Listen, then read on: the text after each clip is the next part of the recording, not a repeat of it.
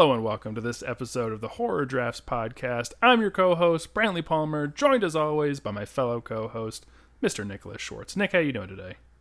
I'm doing great, Brantley. It's been a little while, so I'm excited. Yeah, I know. It's been almost 2 months, and I know we have some fans who have hit me up and been like, where's the next episode? And, hey, I've got good news for everybody. Not only do we have a new one today and a special one, but we got a few lined up here, Nick. This is exciting. We really don't usually have like a runway here where we have like a few guests already like lined up and ready to go to record. But we got that now, and we also have a special episode for you today. This episode, it throws the formula out the window, okay? You've listened to these other episodes we've done, and you like when we draft a topic. Well, we're doing a horror draft today, but it's a little different. And it's special because we have a returning guest, the deep, sultry-voiced co-host of the 5 Day Rentals podcast, our good friend and all-around great dude. It's Bones. Bones, welcome to the pod. Thanks, man. I wish I could have sucked on some helium before that. Really I just came in with a high-pitched voice. Yeah. Oh, it's great to be here, man. Oh, love we're talking so to you happy guys. to have you. Yeah, this is Yeah, we great. love it. This is great. Thanks for coming on, man. This is and you Always brought appreciate us, your time. We do, and you brought us this idea, and I think it's really fun because I like to mix things up. I like to kind of try out new things, and I'm excited with your idea here for the episode. But we'll get into that in a second, everybody. Yeah. We got to start it off the way we always do. What have we been watching, listening to, reading, or otherwise enjoying? And we always start with our guest. Bones, take us through it, man. What you been enjoying lately? Oh, man. This Resident Evil 4 is just chewing any free time I have. I'm not sure when we'll get this out, but as of this record, in a few days, I'll be going on our friend George's podcast. Nice. Best Little Horror House in Philly. He's bringing a few people together to it's horror adjacent. So we'll be chatting about that. This was a game I played the shit out of when at the time I worked at the video store that our podcast is loosely based off of. I think I even stole a PS2 copy from the video store and I think a strategy guide at one point. Having an absolute blast with it. It is truly there's just such a love of American B-movie crap throughout that story. It's my favorite Resident Evil sort of piece of content. Nice. So that's been a blast. I have also been taking my wife through Luther. I'm not sure if you guys are familiar with that show. Oh, with what's the lead's name? I can never remember. Idris Elba. Idris Elba, Yeah, thank you. Yeah. A show I fell in love with very early on, back in my EMS days, just stealing, pirating copies of it. Once it was available in the BBC and ended up on the internet just to stay up on it. But they had I think Netflix just dropped a movie, a 2-hour conclusive movie. I don't know if it continues on after that, but I told her I want to watch that. She was interested, so I've slowly taken her through it. There's a limit with how much I can show her. We have very differing tastes, but this seems to be working. If you haven't watched it, I highly recommend it. Seeking it out. I know I I've watched never seen some of it, but with those British shows, they're 3 to 6 episodes, so I don't know exactly how many seasons of it I watched. But I want to say I watched the first 2, maybe, but that was ages ago. So it's been a while, and really, I'd be due for a rewatch of it myself. You can certainly knock them out quick, and I almost wish we did that more over here. We put the budget of 10 episodes into 4 episodes because everything seems really highly produced. And I'm not an Anglophile in the sense I don't care about royal weddings and coronations, but man, British investigation dramas just I don't know what they've figured out that we haven't done over here. Yeah, It's true. The people look real. They're not. It's not a team that's an Israeli supermodel and a hip computer hacker. Everybody is has bad skin and is a little lumpy, but you love him. So Yeah, a lot of their, I imagine, detective mystery shows are, what everyone thinks The Wire is like one of the greatest shows and stuff, and all of their shows have characters that look and feel as real as The Wire does, pretty much. Yeah. Which R.I.P. Lance Reddick. I know we're coming out like weeks after that happened, but boy, that was crushing. Well, speaking of nice contained little things, I know the Continental series is just going to be like a set number of like 3 episodes. Yeah. I think is what they just announced. So that's kind of cool. I like that. Yeah, I was going to say when you were mentioning about you wish they did that more over here. I'm like, I feel like we're getting there. I hope so. Yeah. Most TV seasons, especially network stuff, it used to be like 22, 24 episodes a year. Now it's down to like 18 for those like prime, like, network procedurals and stuff, it feels like. And then you get like some, now that the age of streaming, like 10, 8, 6 episodes, it feels like for some seasons. Feels like we're moving in that direction. HBO seems like they'll do that too. They did that with Game of Thrones, where one season would just be 7 episodes because they would just put the budget of 2 or 3 episodes into one, which I was totally fine with. Or even making them, breaking the standard time format and going to an hour and 15 minutes every once in a while is fine with me. Yeah, that's the benefit with streaming. You don't generally have to worry about act breaks when you're writing it, and you can you're not constrained by a specific, time that you need to fit into. So that's pretty great. Right on. Well, what about you guys? I'll go Screambox, which for anyone who doesn't have it, it's an excellent horror streaming service. Their fare is starting to really get ratcheted up here. I feel like in the past few weeks, like the start of April, a lot of good stuff coming in. And one of the new things that came in, and this was particularly of interest to me because the With Gorley and Russ podcast covered the Chucky franchise. And the documentary Living with Chucky was added to it. And this was directed by Tony Gardner's daughter, who, has helped her dad out in her own right with the special effects and stuff on some of his productions. And she basically made a feature-length documentary about the Child's Play franchise, which very much seems like, labor of love on her part, and had like strong familial ties, and also had some like interesting themes about like how much of a family that community who made the Child's Play franchise was. So that was pretty exciting, and I'm seeing like a lot of the same on-set photos that I found for the guys and everything going through when I was doing research for it. So that was really fun, and I feel like the Child's Play franchise is one that I have a like good amount of knowledge of, having done all that research for the pod. So I give the doc high marks. Like anything, it's going to be a little biased. I mean, it's being made by Tony Gardner's daughter. Tony Gardner came on in Seed of Chucky and took over all of the special effects from Kevin Yeager, who had created the Chucky doll in the original one and had done all of the films up through, Bride of Chucky, and who married, I feel bad now because I'm blanking on the actress from the first film's name, but they married after meeting on the set of the original Child's Play. God, I feel like an idiot. The one who played the mom in the first one. Jesus. Oh, really? They're married? Yeah. She had a crush on him during filming. She's like 11 years older. Wait, am I wrong? Is it Virginia Madsen? No, it's not. No, it's not Virginia Madsen. Why am I thinking of Virginia Madsen? Also a blonde actress of that time period. I get it. Was she in? She was in Star Trek 4, I think. That's my like main reference of her. I think that may be Virginia Madsen. Catherine Hicks. Jesus God. Oh yeah. Okay. Sad that I had to look it up. No, it's actually a fun story about them getting married. She had like a crush on him, and Kevin Yeager at the time, he had this like long flowing hair and everything, and I mean, I get it. Like, who wouldn't find that irresistible? But at the wrap party, they kept it very professional during the production. And at the wrap party, she kind of pulled him aside behind the sets because they were on set, and so behind it and away from everybody. She was like, "Hey, like, am I crazy, or was there kind of like, like a thing between us?"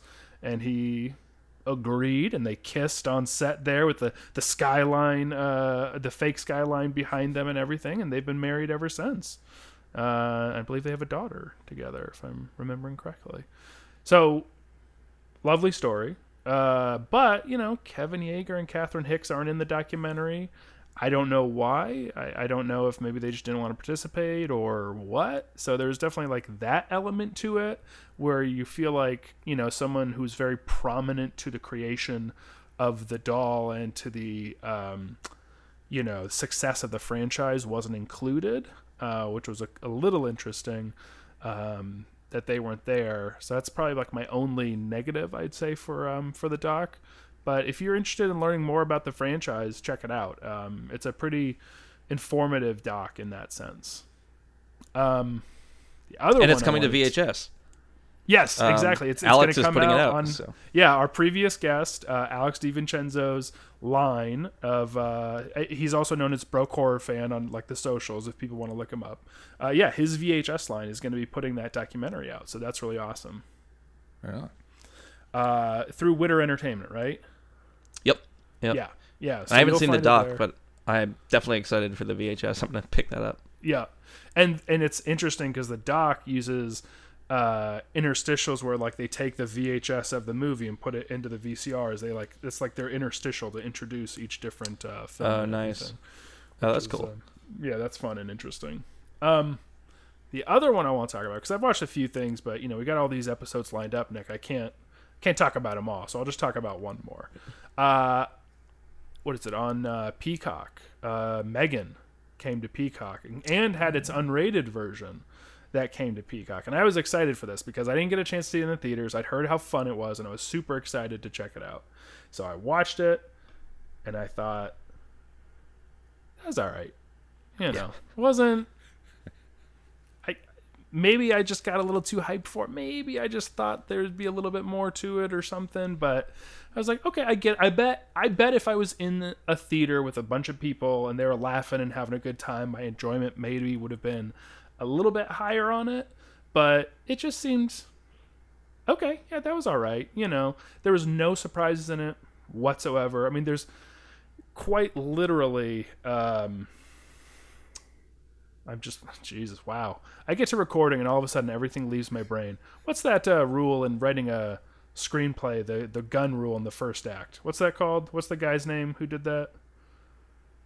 Oh, the Russian dude. Yeah, the Russian, if you see, it begins with a C or something. Chekhov's gun. Oh, Chekhov's gun. I almost said Schrodinger's gun. That's what was in my head. And I'm like, Yeah. I know that's not right. That's the cat. There's literally Chekhov's robot in it in the first act, and I'm just like, as soon as that happened, I'm like, oh, I know exactly what's going to happen in the finale in the third act here. Like, it was just like there was like no mystery to the movie whatsoever. Like I feel like I saw exactly where it was going to go. There was nothing that like was in any way surprising, and so I felt kind of bored watching it, even though like it is a silly in some ways and fun film. And I'm happy it was super successful. Like, again, we've talked about this on this podcast. I want every horror movie to succeed, even if I'm not like a huge fan of it.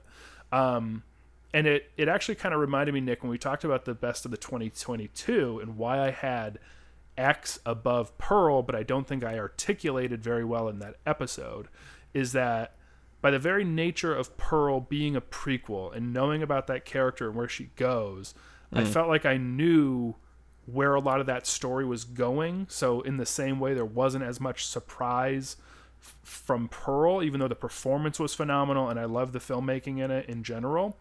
And that's why I rank X a little bit higher, because X still had like mystery to me.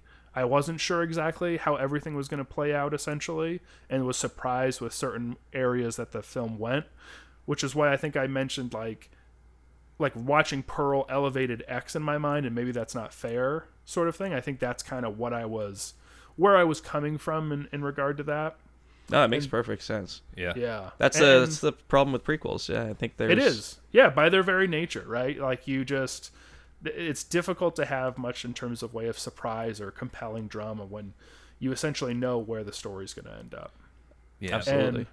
And the other thing it reminded me of too is what we talked about in our Child's Play episode when we talked about the remake, and we talked about how much is lost in that character of Chucky when it's an AI as opposed to being, a soul of a serial killer that has like this charisma and like personality to it. And that's sort of how I felt about Megan. I mean, she has this weird like personality, but it is still just like AI, and it like, I don't know, it feels not as compelling as like when you have like a human character that's imbibing a killer doll, basically. Did you see it, Nick? Megan? No. Okay. And I'll say this, I really wanted to because I don't know his name off the top of my head, but that filmmaker did Housebound, which one of my favorite, horror movies of the last like 10, 15 years. It blew me off my feet. And from what you're describing, Brantley, it's very much the opposite of Megan in that it's the least predictable movie that you'll ever see. Like, go in with no expectations and you will have no idea where it's going. And it's great fun. So I was like, I should definitely check out Megan. But I don't know. I've heard mixed things. I think it's worth it to check it out. I just don't go in with super high expectations. I think maybe mine were a little high. I was hearing so many good things about the film from like everybody, it seemed like. So I think maybe I was skewed a little bit going in. And then listening to the Nerds, Geeks, and the Kitchen Sink episode that Bones was on, they talked about it on that episode. And Bones was kind of like the lone dissenting opinion of like, it's fine, it's all right, I don't get what the big fuss is kind of deal. So that was, I think, the only like somewhat mixed review I even heard before I'd like watched the movie, and I found myself coming down on the side of Bones. I even rewatched it a second time because I was like, maybe I just like wasn't in the right frame of mind or something. Like sometimes you're trying to watch something, but then you're like, you're feeling the pull of your phone and stuff, and it's like, okay, well, is it because the movie's boring or because I'm addicted to my phone or like, like whatever, and I'm not like fully engaged or engrossed. But I think, again, just because I felt like there was no surprise or mystery to the film, I think that's why I was just not super engaged with it in general. Yeah. I think you're 100% correct in that. I mean, I saw it in the theater with a minimal crowd and had minor reaction, and that was enough for me to enjoy certain parts of it. Mm-hmm. But I could absolutely see a Friday or Saturday night opening weekend where nobody knows what we're really going to get, where that's, a lot of fun. But I don't find that those movies stick with you. And even in this short time, as you've been talking, I'm like, I don't remember. I know that Bruce, the Chekhov's robot. Yeah. I know I questioned why you wouldn't hear a pressure washer at certain points. But, and I think those movies should exist. Like you said, like I want them to do well. I want crowd pleasing movies like that. But also at the same time, it does seem like a bummer that when a marginally okay movie gets a lot of buzz, it's like, is that buzz wasted on that when it could have gone to Housebound or, something else that, would serve us in the long term. Well, and that's a really good point. And it's like, I mean, the marketing campaign behind this movie was phenomenal. Like I give them a ton of credit. Like they really did great. I was seeing it, like having all those fake Megan, those people pretending to be Megan dolls go into like coffee shops and all like order at the same time and have synchronized movements and be creepy and weird. Like that's great. That's a lot of fun. But, a studio is going to put a comparable amount of resources into the marketing that they do generally, at least, into the budget. And so higher budget horror movies are going to get that higher level of marketing and support. And you wish sometimes if they're just okay that, a little bit more disproportionately higher amount of marketing and resources went into those smaller, more, better horror films, I guess. Yeah. But anyway, that's enough of me yapping, Nick. What do you got for us? What you been enjoying lately?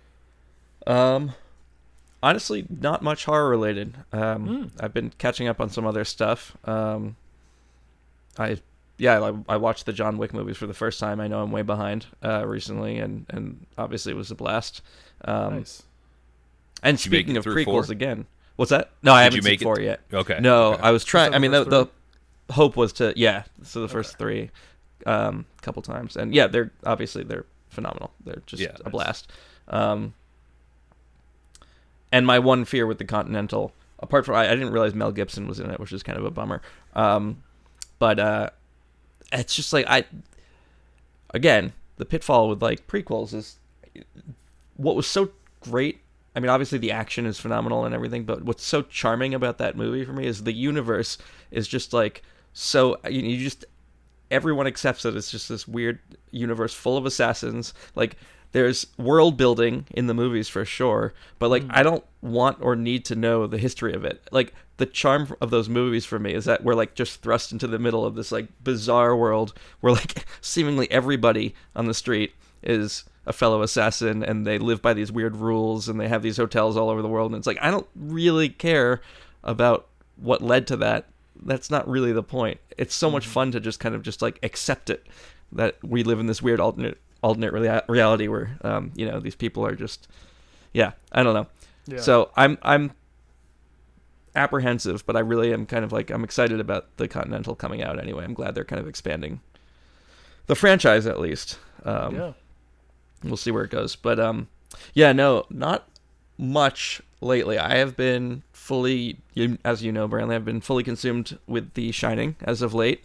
I mean, and as of always, it's not a huge change, but like especially lately because Lee Unkrage's book just came out, and I've been consuming everything I possibly can in anticipation of that book, and the book has finally arrived, and I have not yet had a chance to crack it open. It's huge, 33-pound package, and I cannot wait to tear into it. But so it's been all The Shining all the time for the past few weeks for me. That's awesome, dude. I can't wait for you to get into it, because I know you and Lee have kind of struck up a little bit of a friendship there, chatting up and over your shared love of The Shining, and I imagine he's going to have so much stuff in that book that's going to be really cool for you to get to discover. So that's awesome. Yeah, very, very excited to look into that more. It's going to be great. Yeah. For anyone who is listening to this and doesn't know, Nick is a really big Shining fanatic to the point that he's been asked to like introduce the film at Alamo Drafthouse screenings and things of that nature, and has a collection of memorabilia nicknamed The Shrining. So he's one of America's foremost experts on The Shining. I think that's fair to say. You may not accept it, but I think that's a fair thing to say. Well, it's awfully nice. I definitely appreciate it. I mean, Lee is probably the foremost expert on it. He literally wrote the book, the 33-pound book. But Nick's up there, I would say. I bet you read that faster than I'm getting through Heat 2. Oh, how's Heat 2? It's good, but it's so dense. I mean, you can tell it's a Michael Mann thing, but it's taken me I can read about 4 or 5 pages, and I just have to, I'm occasionally looking up technology that he's referencing or cities that I'm not familiar with. So, yeah. That's cool. I thought I saw that there's a deal's being made he's going to direct a Heat 2 now. Yeah, that's going to happen apparently. Yeah. Look. Well, we'll see if it really does happen. I know he's planning we'll on see it, if it actually happens. And I mean, I'm trepidatious, but also excited. I mean, Heat is one of my favorite films, and I mean, I could watch an 8-hour version of that 3-hour movie. So, I mean, part of me wants more, and part of me is like, it's perfect. Don't mess with it. Yeah, and again, it's a prequel, right? Heat 2? Well, or is it not? The book is a sequel because it takes place after the events of the film. Mm-hmm. But Heat 2, the deal for the movie, I think might be a prequel. Like it's gonna deal with like the younger Robert De Niro character, right? Yeah. Neil McCauley. Yeah, right. Neil McCauley. Yeah.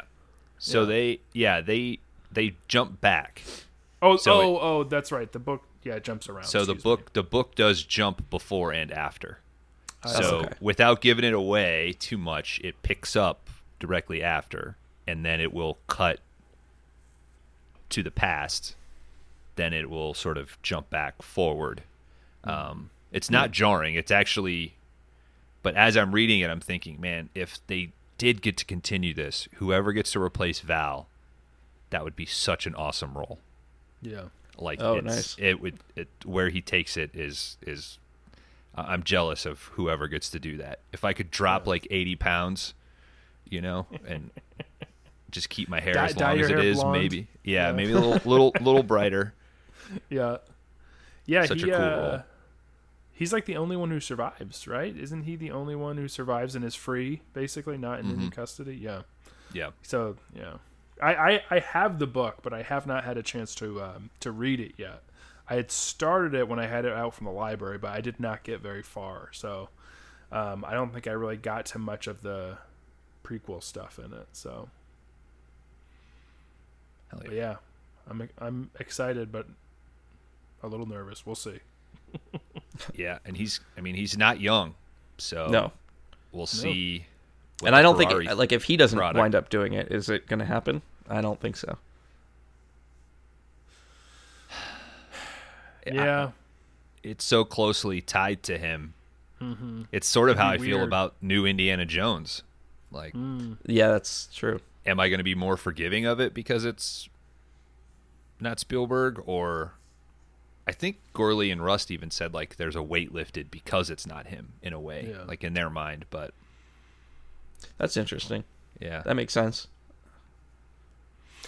Yeah, it'll be interesting to see how it goes. I mean, I think, I have to imagine, there's always the weight of taking on this big fan favorite franchise, but a huge weight's got to be lifted when you're following up on Kingdom of the Crystal Skull.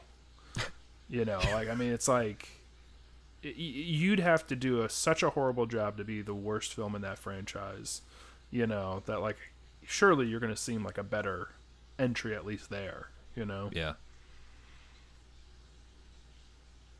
And Nick, to your point about John Wick and the Continental, I really do love the John Wick franchise and was hesitant with any sort of Continental announcement because what I hope they don't do is the lame fan service of this is where the coins come from. This is where this comes from. That's because exactly I totally agree with you that the tone, that the level of detail that they have figured out is perfect. It's enough for you to go, oh, that's cool, and then move on. I don't really ask a lot of questions, and 4 continues that perfectly. And I'm just so nervous that there's just going to be these weird camera pans over to things. Like, hey, look at that. Look at that. Right. Like, this is going to be somebody sharpening a pencil. Like, oh, shit, cool. I don't need that. It's going to be an exposition dump as to why a single coin buys a night at the Continental, but also a single drink at the bar kind of thing. Yeah, exactly. I really hope you're able to catch 4 in a theater, man. It was... I know. It was an incredible experience. Bones spoke highly of it on the 5DR episode I listened to most recently. Yeah, I really hope I am too. They just closed the theater in our city, so damn. Seriously, it's even harder. Yeah, like a couple months back. So we'll see. I mean, there's still an indie theater, which is great. Yeah, and it's a theater that I went to the most anyway. But like, I want to be able to see every now and then a tentpole movie, and I don't want to have to drive 30 minutes to do it. Right on. Yeah. But it's hard enough to get to the theater as it is, being a parent to young kids and all that. Exactly. So, yeah.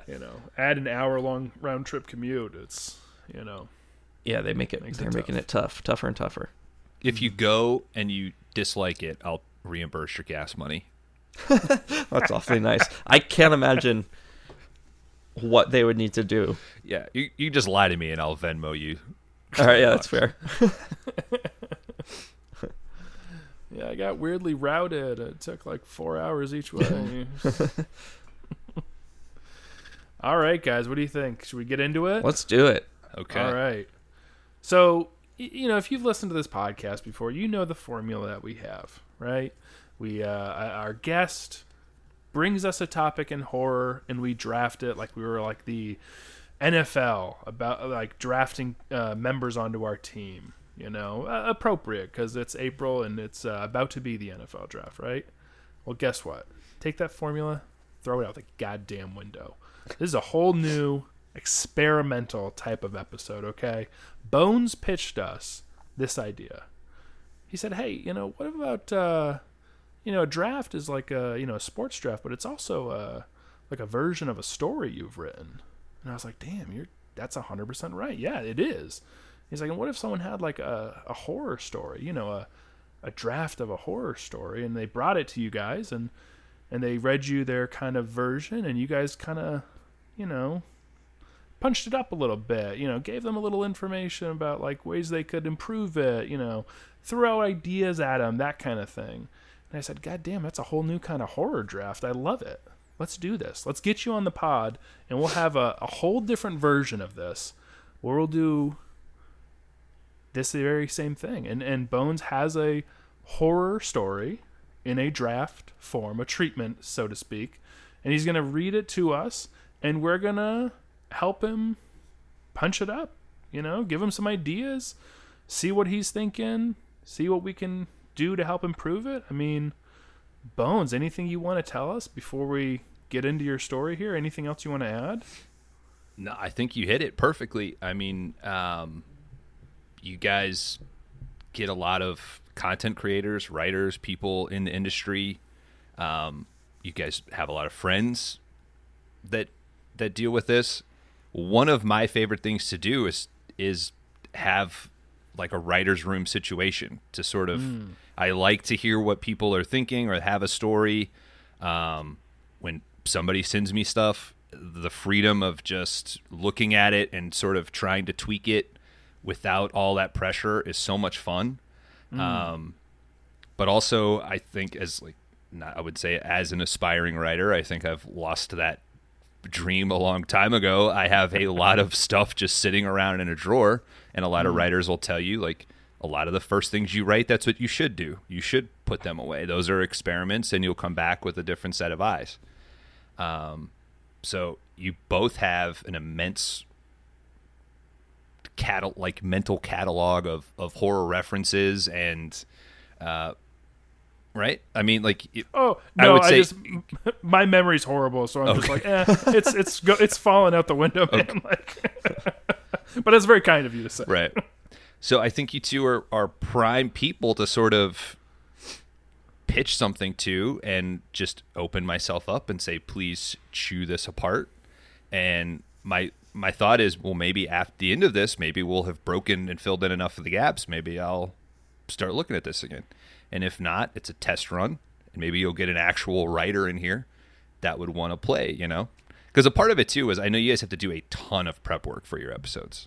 Yeah. Right. When you're drafting, it could be, I don't know. I know something that's coming up, and I didn't want to be the guy to drop. Okay, like if you're picking best kills or something, right? Like you have so much that you need to catch up on, and I was thinking, like, what's something that you guys could do where somebody just drops in, you press record, you record it in an hour and a half, and you sort of move on, So I want to see my horror drafts feed as full as possible. So this was my contribution to get that up. So kind. So hopefully this is something that you can, choose to continue. But yeah, no, this, like Nick said, this is so kind, doubly kind, because not only is it filling up people's horror drafts feed, because we're not as consistent as I think we'd both like to be, but we lead busy lives and we have families and jobs and things. It's difficult, and we're very guest reliant and things like that. So there's a lot of, and like you mentioned, planning and prep.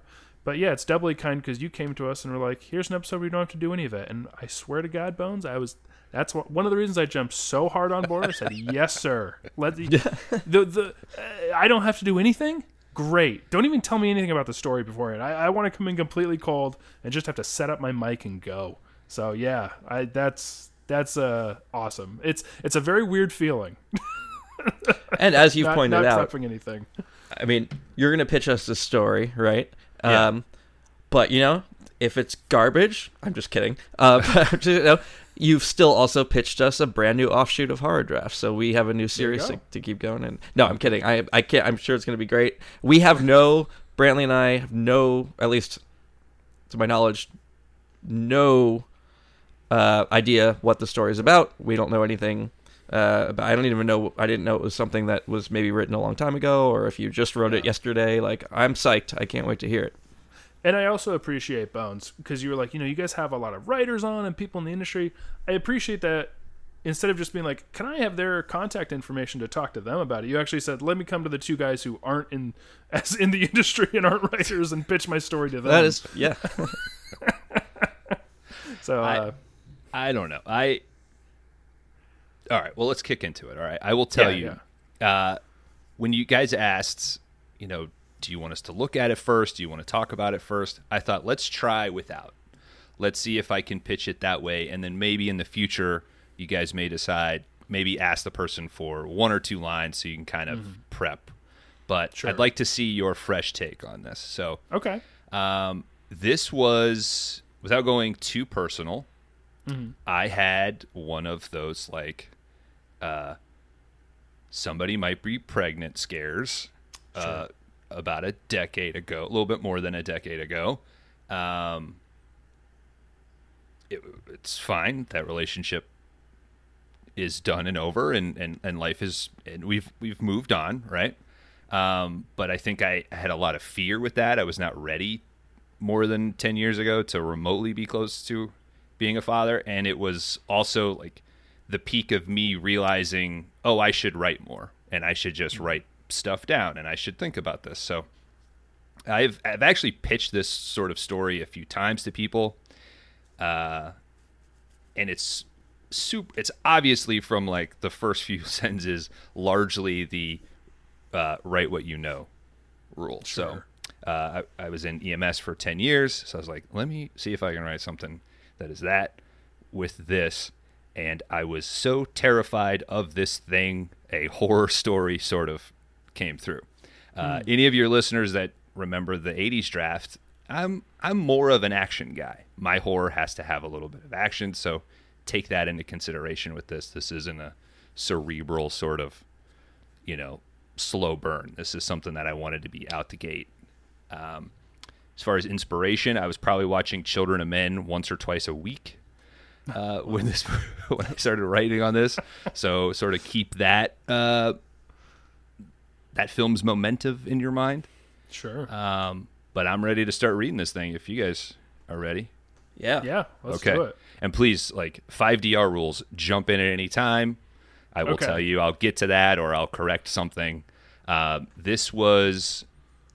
was working with a small little group of creators when I first moved to St. Louis, and we wrote a bunch of shorts and shot some stuff, and we started to talk about, like, could we do a feature? Does anybody have an idea?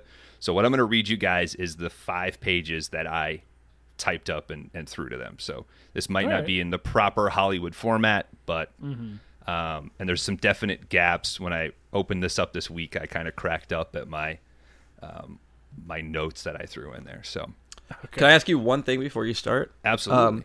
Just for context, and maybe this is not, how do you want to shape this? Like, is this something that we should listen to as if it is a pitch for what you hoped would be a feature film? Would it be a short film? Do you just want it to be a written story? Like, what medium would you ultimately like picture this? That's a great question. Yeah. I'm thinking, or should we just not consider that at all yet? Then that's the other option, of course. And just be like, does this story have legs? That kind of thing. I think that's solid. I would say I'm thinking feature, but at one point I also thought that this could be a graphic novel. Oh, okay. Interesting. If that's helpful. Yeah, very. Okay. But I would say lean feature. Okay. I think I even have some notes in here. Like I call some shots out maybe. Awesome. Okay. So we've got Mark. He's our hero. He's in his early 30s. He's a fairly seasoned EMT. Works an ambulance crew with a fire department. Relatively rural town. We meet Mark at his worst and his last emergency call of his career. So Mark and his partner Greg, they arrive on the scene of a drug overdose. While Greg is reviving the patient, Mark discovers that the patient's girlfriend has a bit of a meth problem. So they're in this trailer. They're working on this drug overdose. The girlfriend is screaming, throwing stuff in the end of the trailer. They finally revive the patient with a dose of Narcan, which, if anybody's not familiar, it counteracts opioids. While they're hooking up the IV and doing all of this, the patient's girlfriend starts yelling like, he's a damn zombie, let him be, like, don't wake him up, whatever. They wake this guy up, they get him up onto the couch, and this was like my pitch for, like, let's open with a bang. This meth head comes into the living room and shoots the patient, just blows the head off of our patient with a shotgun. The cop that's also there working the scene ends up shooting that girl, so that drops. Mark's covered in blood. He says, I quit. And then we cut into our credit. Now, one thing I love and I miss about, like, 80s movies, think like Pink Panther. I couldn't think of another one, was like a bright title sequence that's sort of animated. You know, like 80s comedies would do that a lot. Like, this girl moves to New York and here's martini glasses that are drawn. And that, I wanted something quick and flashy that sort of shows animated cards of what is coming. Not a Mission Impossible sort of give it all away, but little hints to that. And I was listening a lot to this band, Does It Offend You? Yeah. I don't know if you guys are familiar with that, but I even had a song picked out, Attack of the 60-Foot Lesbian Octopus, if anybody wants to seek that out on Spotify for reference. So, okay. We come back. Mark's sitting in the locker room at an ambulance base. He holds a pregnancy test in his hand. He's still covered in blood. His partner's getting cleaned up. His partner says, you're not quitting. That was fucking crazy, but it's fine. Mark says that, well, I'm going to be a father now, and I don't want to be in this shit anymore. Greg asks if Mark's girlfriend, Ashley, has talked to him about the pregnancy, and Mark says that she hasn't. He reveals that he found the test in the trash and assumes that Ashley doesn't know how to tell him yet. Mark gets home to his apartment. He notices a bunch of boxes and clothes around the apartment. He sort of ignores that. He goes to his freezer. He opens it up, and it's just chock full of frozen pizzas. Like, this is his go-to meal. He pulls one out. He starts the stove. He hears a toilet flush. Ashley comes out. He asks if she's feeling okay. She says that she's pretty gassy. She asks, like, why are you home early? And she asks about his uniform being bloody. He's like, we'll talk later. And he points to the moving, like, what's going on. At this time, an older couple walks into the apartment, like, pretty carefree. Ashley refers to them as Bob and Janice. The man is much older, but he's, like, lean and strong. And the woman is broader than the man. It turns out that they are helping Ashley move out. Ashley says, I didn't want you to find out like this, but I'm leaving. Mark pulls out the pregnancy test, and she starts crying. She babbles on. She tells our hero that she is actually carrying the surrogate child for this couple. And that she was going to stay with them until she could get her, or she was going to stay with Mark until she could get her own place. But she couldn't find it, so now she's just moving in with this couple.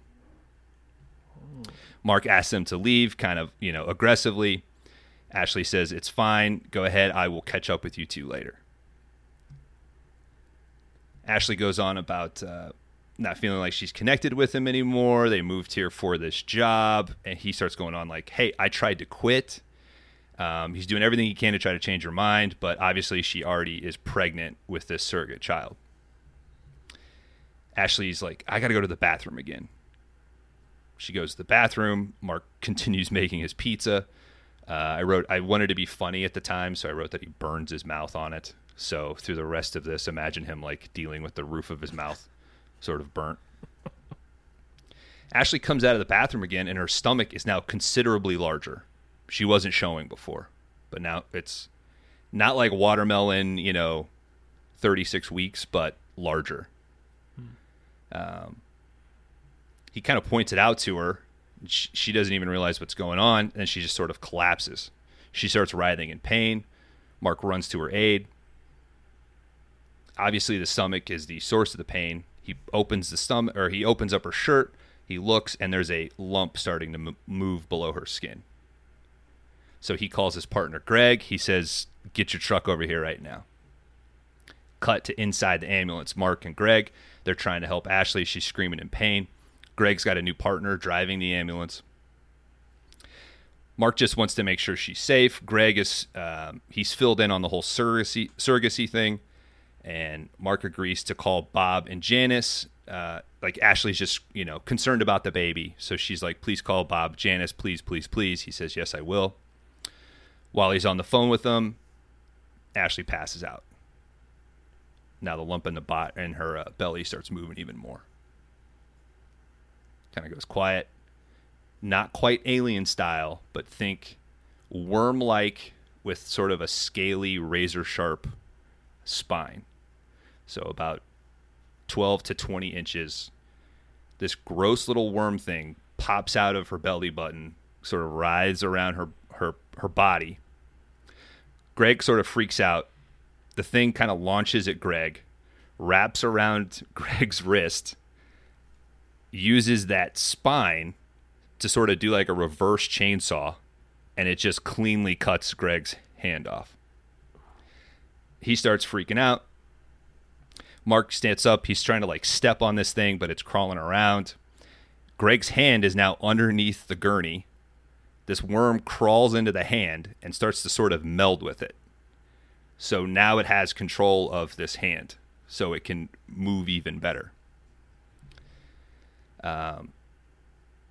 He's still trying to keep the thing off of Ashley. As he's like kind of stepping around a little bit more, he slips on some blood. He falls and he's knocked out.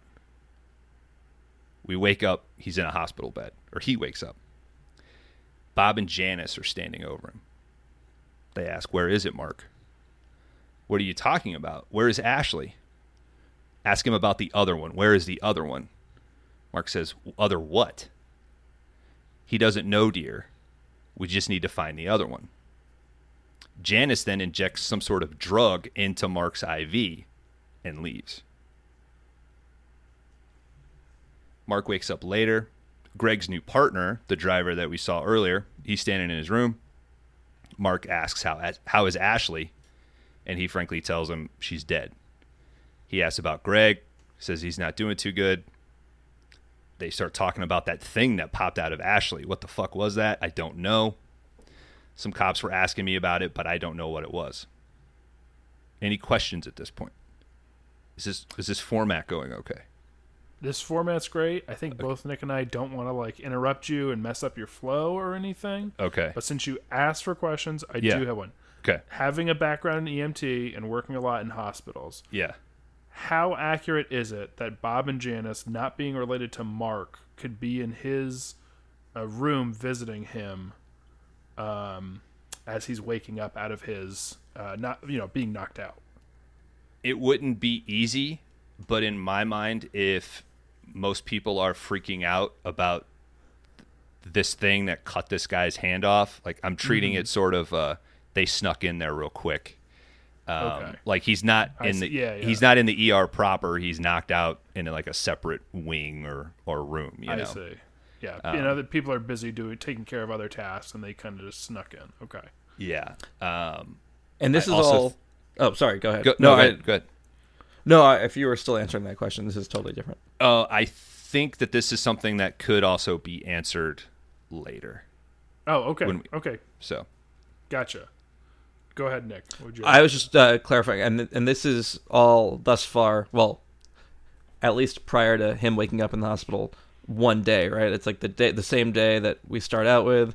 He gets home that night. That's when he finds out. And then this all happens on the way in the ambulance as it's in motion, and then he wakes up again. So presumably it's only been like a day so far. Yeah. This is 4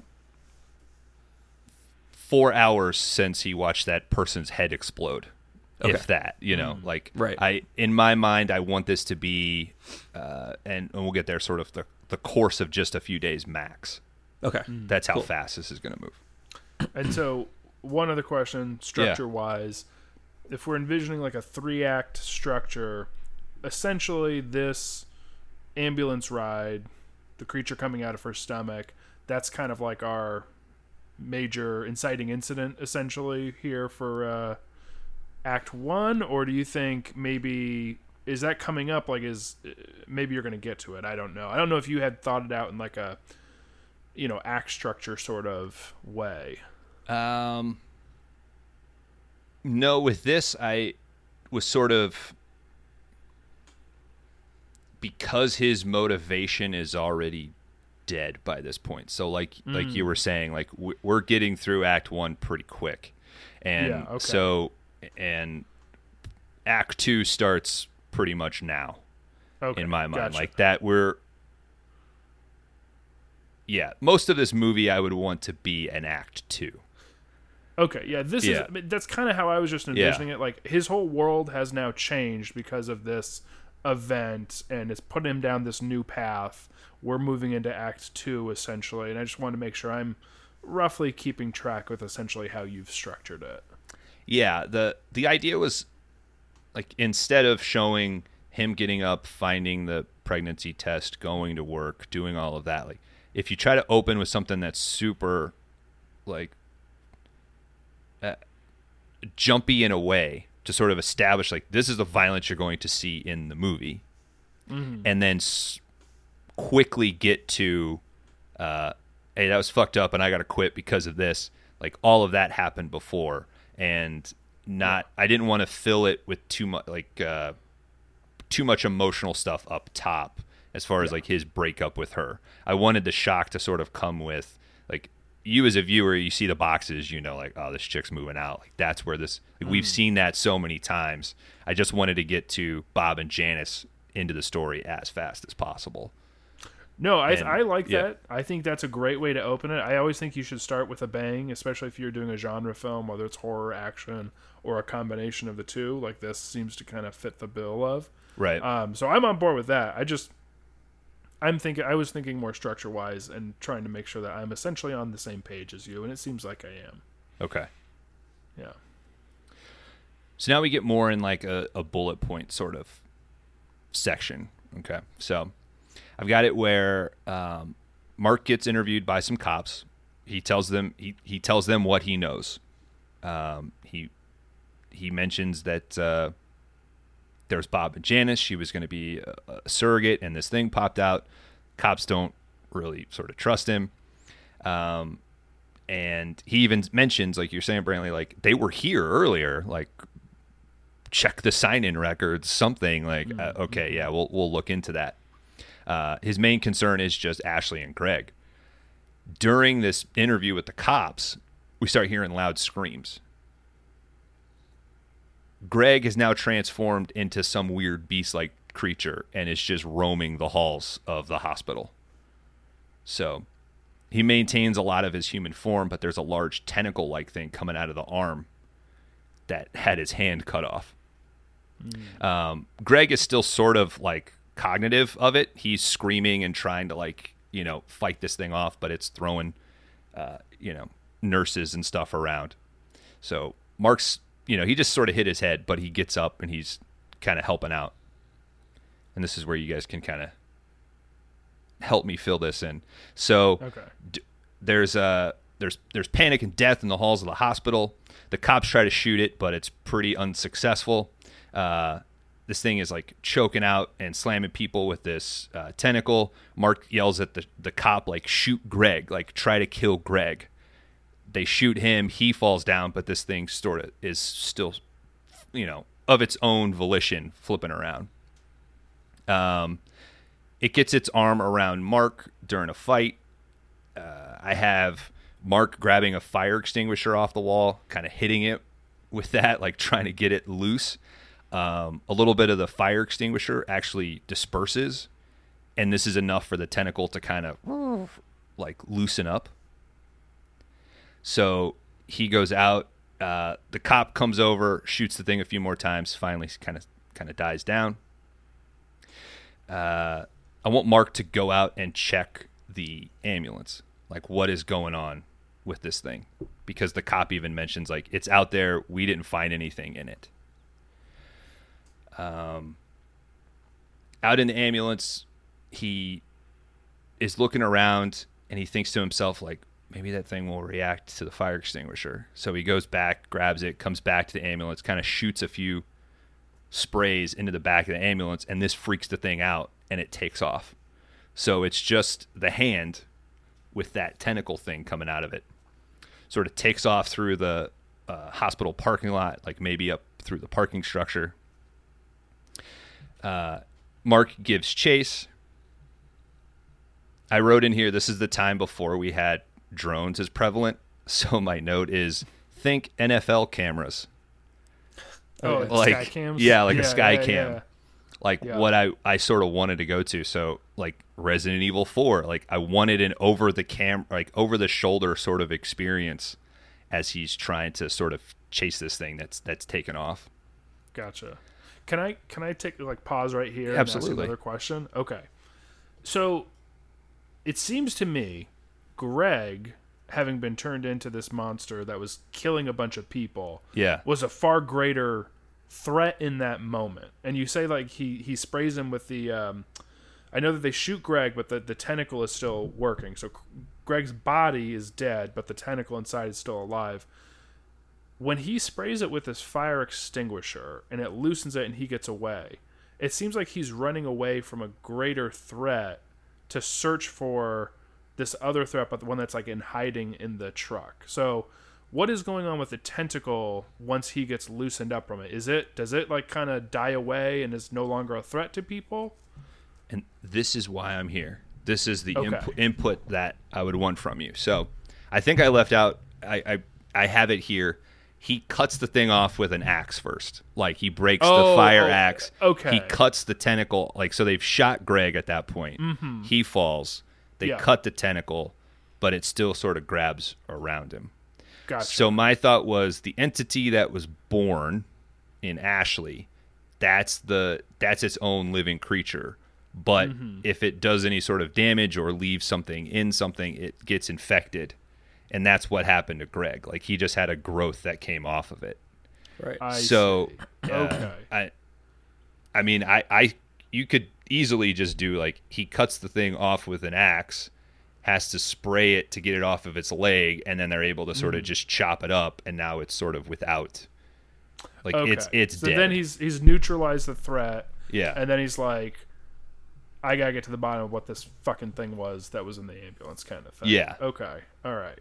That makes sense. Okay. Now, and just so I can clarify, the spraying from the fire extinguisher, it's just sort of like the surprise or shock or weird chemical texture of it that allows him to get away. It's not anything within the chemical makeup of the fire extinguisher's flame retardant nature that has a specific effect on this creature, is it?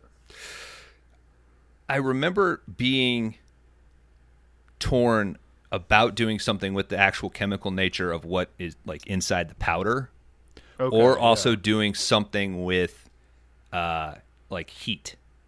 Like does it cool it in a way where it like blocks its function to be able to seek stuff out? Like does it seek heat? And the heat seek thing came from like, it's seeking out other bodies, which would be warm. Yeah. Right. So if it's think Tremors 2,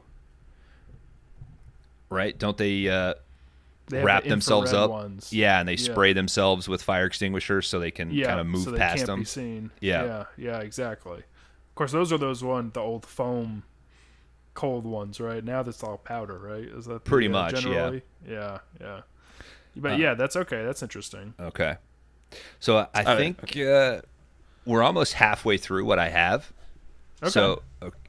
So this is great because what I was hoping is like I know where I want it to end. I'm wondering if maybe we could sort of pitch, or you could if you fix something, or if I've inspired enough of like, this would be cool to see or whatever. So you're not hurting any feelings. Okay. So we're giving chase after this thing. I just have leads to big monster showdown, and we got to figure out what the origin is, right? So I was thinking the main structure of this is I would like to see 30, 40 minutes of him just having to chase this like hand monster, right? And because that's the fun stuff. Let me see that, whether that takes him through a city or a town, do sort of action acts within that. And the end of this movie gets him to like, well, fuck this. I'm going after Bob and Janice because they must know what this is. Mm-hmm. I didn't necessarily want this to be, oh, this is a world-ending thing that you've created and there's a team that's assembled to now stop this. I wanted it to be a sort of singular person who, despite this thing not being his child, it was born of his lady, and there's some innate responsibility that he has to take care of that thing. That was sort of feeding my drive of like, that's, and that could even be a sequence of like, what are you doing? Why are you going after this? It's like, well, it's like, it was Ashley's. So it's like part of me. So whenever I was thinking about action and where you end up, that was sort of the prep. It's like, well, why wouldn't a SWAT team go after this? Why wouldn't the government be called? But I just wanted to remove all of that and put it in such a short time frame. And it's just about the responsibility of a father who's really not the father of this. So that's interesting that's the point you're coming at it from, because when you're saying he's chasing after it, I was originally thinking it's a revenge. Like, you killed my girlfriend, I'm going to like take out this creature. I didn't realize the perspective of Mark was like a sense of responsibility for this creature. That's interesting. Now, because the razor sharp worm here that's taken over that hand, it's like that description to me is like Killing Machine. We see it like cut off Greg's hand and everything. Like it seems like, especially if it's attracted to these warm bodies, that there's going to be little in the way that Mark's going to be able to be taking care of this creature in any way, shape, or form without himself being like very quickly taken over, I guess. So I'm curious how you are thinking about handling that situation. Yeah. Oh, and just to clarify, not take care of like, oh, I gotta keep it. Right? Sure, but a sense of responsibility, like neutralize it. Sure. Neutralize it, exactly. So he is okay. He is so like, it's his responsibility to be the one to try to help neutralize it. So I see. He's got to end that, and the revenge aspect is still there because I do want to end with him going after Bob and Janice. Like there is that to me. It's not like that's your fake third act. I have a little tag. So this was not something that I was trying to write like, oh, let's go organically. I was really trying to say, all right, this is how I want to start, and I know where I want to finish. I need to fill in the middle because I had a very specific, like, this is how I want it to end. Yeah. Sort of. So basically the big challenge for us is going to be filling out like this second act, basically. You've got the beginning, you've got the end. What takes place in that half in the middle, those 60 pages of the second act, that get us to Bob and Janice at the end? What are the action set pieces, we're going to use? How is he going to be tracking it? How is he going to try to neutralize it? All of that. Okay. Interesting. Yeah. Boy. Or blow it up from the inside from that section and force changes to the beginning or the end. Gotcha. So, I was taking notes, by the way. So like, if I'm looking down, I just like, because I do have like, as we go, I'm writing down some questions that I'm wondering if you're going to answer. Okay. In the end, but if not, I want to remember them. So. Okay. Well, let's and maybe ask them, and then if they're going to be ones that get answered in the end, Bones can just say that'll come back later. We'll touch on it then. But if not, it might spark other ideas. Unless you want to kind of go in another direction right now, Bones. No, I was gonna. We're pretty close to what I have as the end. So if you just want to bookmark it, and then we can jump into. Yeah, I mean, I've asked pretty much my questions so far. These are just more like ideas, I guess, that I had, depending on which direction you go in, like thoughts that might apply. But okay, yeah. Let me skip all of these random notes. Okay, so at this point, it goes without saying, Bob and Janice are responsible for this thing that was in Ashley, right? So I was thinking the Burbs a lot. Like I didn't want a classic like medical lab, pharmaceutical lab that they worked at. I wanted an into the cul-de-sac sort of house that he ends up with to sort of juxtapose what's going on inside. So he finally shows up after neutralizing this monster ultimately. He ends up killing Janice, blowing up the house. You think that he kills Bob. Oh, this was the working title of this was The Monster, the Doctor, and Janice. That was what I had it. So the end of this thing, Mark gets home. He just wants another frozen pizza. That's all he wants. He gets home. He starts cooking. He hears a noise coming from the bathroom. He goes to investigate. He opens the door and he sees another one of these worms just flopping around the toilet. He quickly shuts the door. He runs back to the kitchen. He starts looking around for a weapon or something. His door gets kicked in. It's Dr. Bob. He's all charred up. Think like End of Sunshine. Like, no way this guy should be alive. He himself has a shotgun. He starts walking towards Mark, and he says, "Where is the other one, Mark?" Mark looks down the hall, kind of eyes. The doctor sees that. He also sort of looks down the hall. But the oven is ready, ding, goes off. And the doctor's attention goes to the oven. This gives Mark enough time to kind of run towards the doctor. They start fighting. They're wrestling around.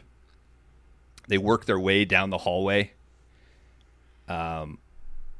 Mark punches the doctor a little bit. He picks up the shotgun. He blows a hole in the bottom of the bathroom door, grabs the doctor, shoves his head through the door into the bathroom. We hear the thing go inside the doctor's head. Mark grabs the feet of the doctor, drags him up the hallway into the kitchen. Mark grabs a knife, cuts off the head of the doctor, opens the oven, throws the head inside the oven, shuts the door. He sits down with his back against the oven, pooling blood coming out of the doctor's decapitated body, and he just says, "Seriously, I fucking quit." That was what I got. Please blast this thing. Okay, this is cool. I want to just ask. No. No, go for it, Nick. I have like a lot of thoughts, and I really like it, and I think I have some ideas. But first question is, especially after that last line, which I think is a great line, but like, what is the overall mood of this movie? Like, exactly. Are you playing it otherwise? Okay, yeah, like, is it completely for dramatic and tension? Or is it supposed to, are there going to be, I know there's, like, moments of comic relief in a few places, like you mentioned, but apart from that, is this, like, straight, just playing it straight the whole time? I want it a little bit heightened. I want him, I want the weirdness of Janice. I want the shock of the violence to sort of stand out, but I don't want it to be a wacky world. Right. I mean, there's drama because, like, he's, like, there's him deciding that his career is, like, he's done with it.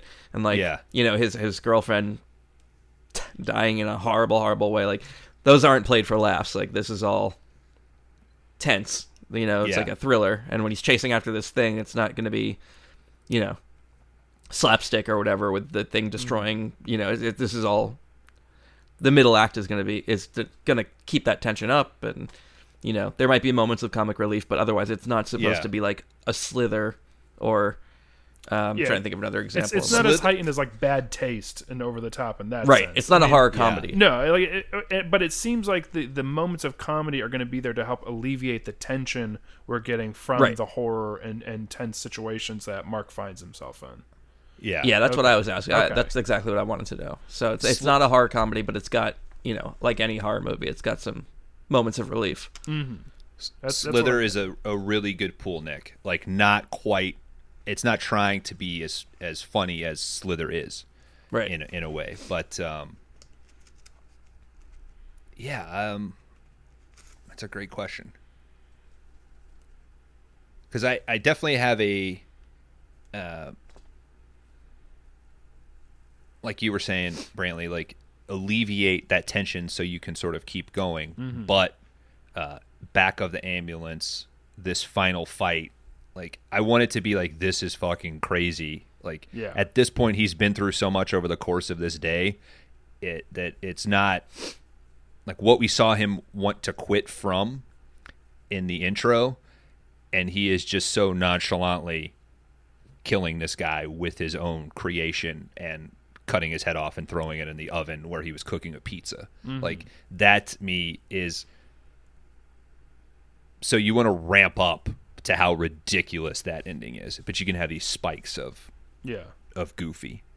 So this is more a comment, but I'm going to say I like the idea of him in the third act confronting them in a cul-de-sac in their home, because it's this place of domesticity, which reiterates the theme of like responsibility of being a quasi-parent or responsible for this living thing, right? Yeah. So I think that's really great.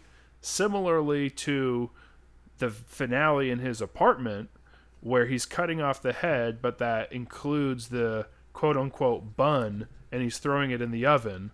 Like, I feel like there's these thematic elements to these locations and these like set pieces you've created for the finale that I think work really well. So that's more just like a comment of like I kind of like those little touches you've done there. I think that's good to reference though, because that could inform a lot of his early character or what you're building into that. So the apartment doesn't have to be a shithole, but it could be more of a bachelor industrial sort of thing. Sure. And Ashley's point is like she's going to go live with Bob and Janice because they live in this really nice house at the end of this cul-de-sac, and so you could sort of just put these visual cues there to show like that he is he's not a domesticated father at the start of this. Oh, that's good. Yeah. And she's like, no, a baby needs a home. That they have a home. Like, this isn't a home. And she's referring to his apartment. I can see something like similar to that vibe coming from it. Now, okay, I have questions about Bob and Janice. Okay. Are they human? Because you're talking about Bob comes back after not being killed in this fire or blowing up their house, excuse me, and is charred up like the end of Sunshine and shouldn't have survived that, you say. So is Bob in some way like a creature of some kind, or are they supposed to be human? Because I'm getting the vibe like they're like aliens or something, and that's why they wanted a host in Ashley to, incubate like an egg or something. I'm not 100% clear their full motivation, or is he just a doctor and is fully human? Alien didn't even cross my mind, and now I'm just. It's totally possible. You'd have to, I think, in that you'd have to sort of answer like, why do they look like us? But I had always envisioned it as like, try to take the classic elements, mad scientist, monster, whatever, and put mad scientist in the suburbs. So maybe in his basement he's been running some tests, or he he's some fucked up biological doctor. So maybe he has done something to skew his ability, Maybe Maybe there's references to the like inside of the house that him and Janice are much older than they actually appear, and they've been affecting and themselves with some sort of drug or experiments to prolong their life until they could develop this biological weapon. Mm-hmm. But Alien, I think, is kind of interesting. Not that it's a cop-out, but it would sort of help. It does in a way go, well, then I can't explain that because that's sort of alien tech or whatever. Yeah, I mean, it gives you a little bit of an out there. I mean, I'm not pushing either way. It just, I was just trying to kind of see where you were coming from with it, because it seemed almost inhuman the way he's able to survive that explosion and come back to Mark's apartment. So I'm just like, am I reading this right or am I not? And if they are human and he is a mad scientist, I mean, they're just kind of sociopathic if they're like willing to sacrifice like a person like Ashley to put this like creature inside them. And so if they are human, I guess my question is, why do they put the creature inside her? What is the need for a human host, I guess? And maybe that's not going to be explained in the movie, but I'm kind of curious what your philosophy or thought process is in that regard. The thing that I remember sort of brainstorming was, did Bob and Janice have a tough time conceiving their own child? Mm-hmm. Did they eventually conceive one and they lost it? Was it deformed in some way? Was he trying to do something to make it so Janice could be a mother or increase his virility or something? And along the way, as he started to develop new stuff, he realized, like, I was trying to create a kid, and what I ended up making was like even better. And he just sort of developed a perfect being, sort of, in a way. Like, I just wanted a child, and at a certain point I realized I wouldn't get a child, I would get something better.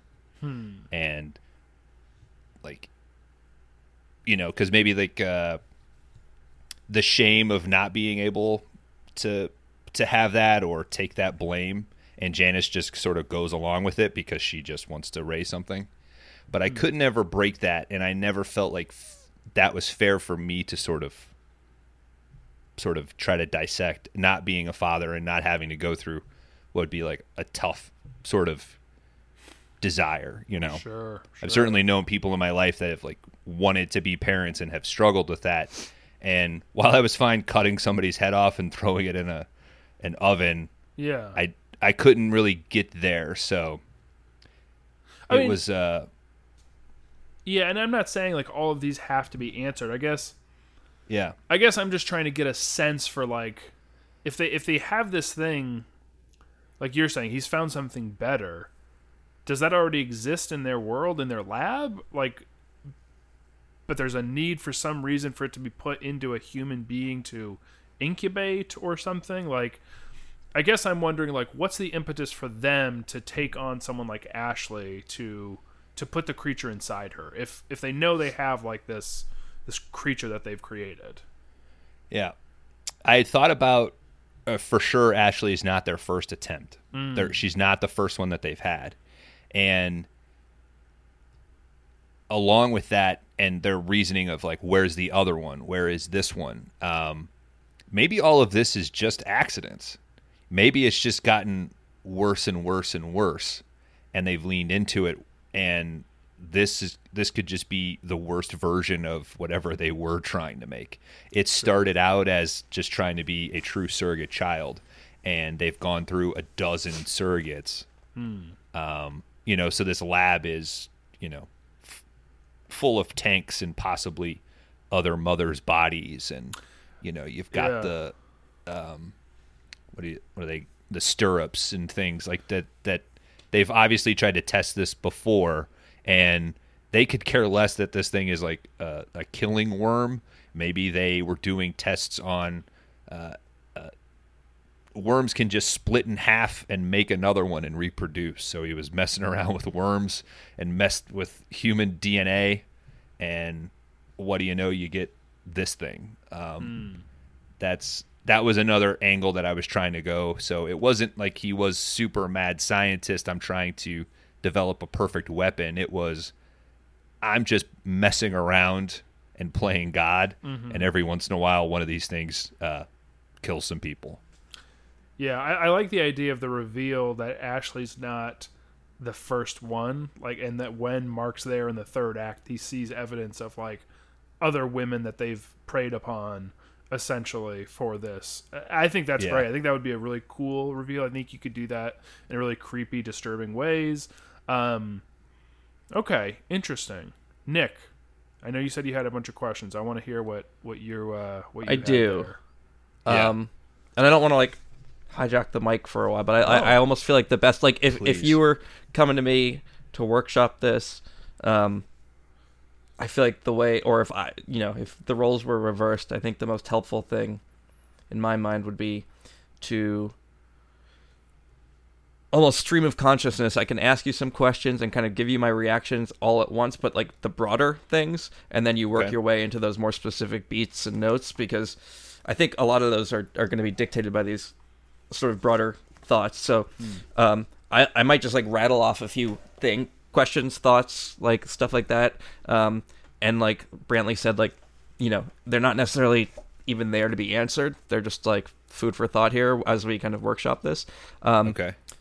So if that works, because I have like a bunch of thoughts, and I don't know how many of them, need an answer. I don't know how many of them affect the other. So I'll just kind of like go through real quick. So first of all, I really like, I had a lot of fun with this. It sounds like it could be really, really fun. And I think it could be handled in a bunch of different ways, which is why I was asking in terms of the mood, the overall, whether it's a horror comedy or sorry, but, so I really like it. I think it's got a ton of potential. I think you have a super strong opening and a super strong closing. Like, I love those. And I think, what you have in the middle is already good, and it just requires some fleshing out. But so these are just general thoughts. And things that I was thinking as we were kind of talking through it. And the first one was, I love the cold open in the middle of, like, they're in the ambulance or whatever, they're on their way to the scene. We just cut right into that. And as you were kind of like reading later, you mentioned like you purposely, didn't want to show him finding the pregnancy test and like walking to work. And obviously I 100% agree. You shouldn't, like, we don't need to see that. Like, that doesn't need to be spoon fed to us. Like, we see him sitting with a pregnancy test. Like, we figure that all out as the audience. Right. So that's great. Like skip all that. Let's jump right into the middle of it. I love that. My first question is there a way that I like that we're cutting right into this really dramatic scene, and that, one of the first things he says is, "That's it, I quit." Is there a way, like, maybe on the ambulance ride there or whatever, like, how long has he been at this job? Because it seems like that's a dramatic decision. Like, he's, changing something that he's presumably been at for a long time. Like, is that something that can be played up? Like, do they talk about it? Especially because at the end of the movie, you come back to that line, like, "That's it, I quit." I think, like, this isn't establishing that this isn't his first job. Like, maybe he's been at this, they've been partners for a while, just so there's a lot of weight to him saying that. Bones, isn't there, and you would know far more than I, being in the field. Yeah. Isn't it like EMT, and then you can like become a paramedic, or paramedic can become an EMT, and one gets paid a lot more than the other? Oh, and like, I don't know, I don't remember which one it is, but maybe he's like the lower rung one, and he's talking to his partner Greg, and Greg's maybe just like, "Oh, so like, you're gonna be going in to do bump up to paramedic, or whatever, vice versa or something." Like, there's an opening kind of thing, and he's almost at like a crossroad of like, do I really want to continue this for the rest of my life kind of thing? And he's like, I don't know, like that sort of vibe maybe. That's just an on-the-spot pitch that I thought of. It might be BS. Yeah, I like the idea that maybe he's like, it's not a spur-of-the-moment thing, like he has one bad job where someone's head blows off and he's like rethinks his entire thing, but this is something that he's been considering for a while. Like, is this really what I want to be doing? It's been tough. It really weighs on me. And like, this is the straw that breaks the camel's back. Yeah, like it just happens to be a really violent straw. Exactly. Like, we get the sense in this drive over that he's having lingering doubts, basically, that this is his career forever. Okay. And Nick, as you were talking about it, I'm thinking of interactions that I had with like law enforcement on the scene of stuff, right? Like the opioid epidemic has just like exponentially gotten worse and worse, So it could be as simple as them pulling up to the house. Like, that's where we start. And he's walking up, and the law enforcement guy is just outside. Like, he's waiting for them. He was the first to arrive, and he comes out, and he even says, like, yeah, you know what it is, blah, blah, blah. And it could just be something of, like, this is the worst it's been in 10 years. Like, just to kind of hint that he's been doing this. And Brantley, for sure, like, there is that level. So, like, the trend now is most fire departments they run an ambulance service because we've done an actually pretty good job in this country at fire prevention. So to keep fire like stations afloat, a lot of them become ambulance districts, and they run that. And oftentimes you will have, for sure, a paramedic. The difference being usually in most states they can intubate and they can give drugs. Gotcha. And the EMTB will be like BLS, basic life support. They're usually the driver.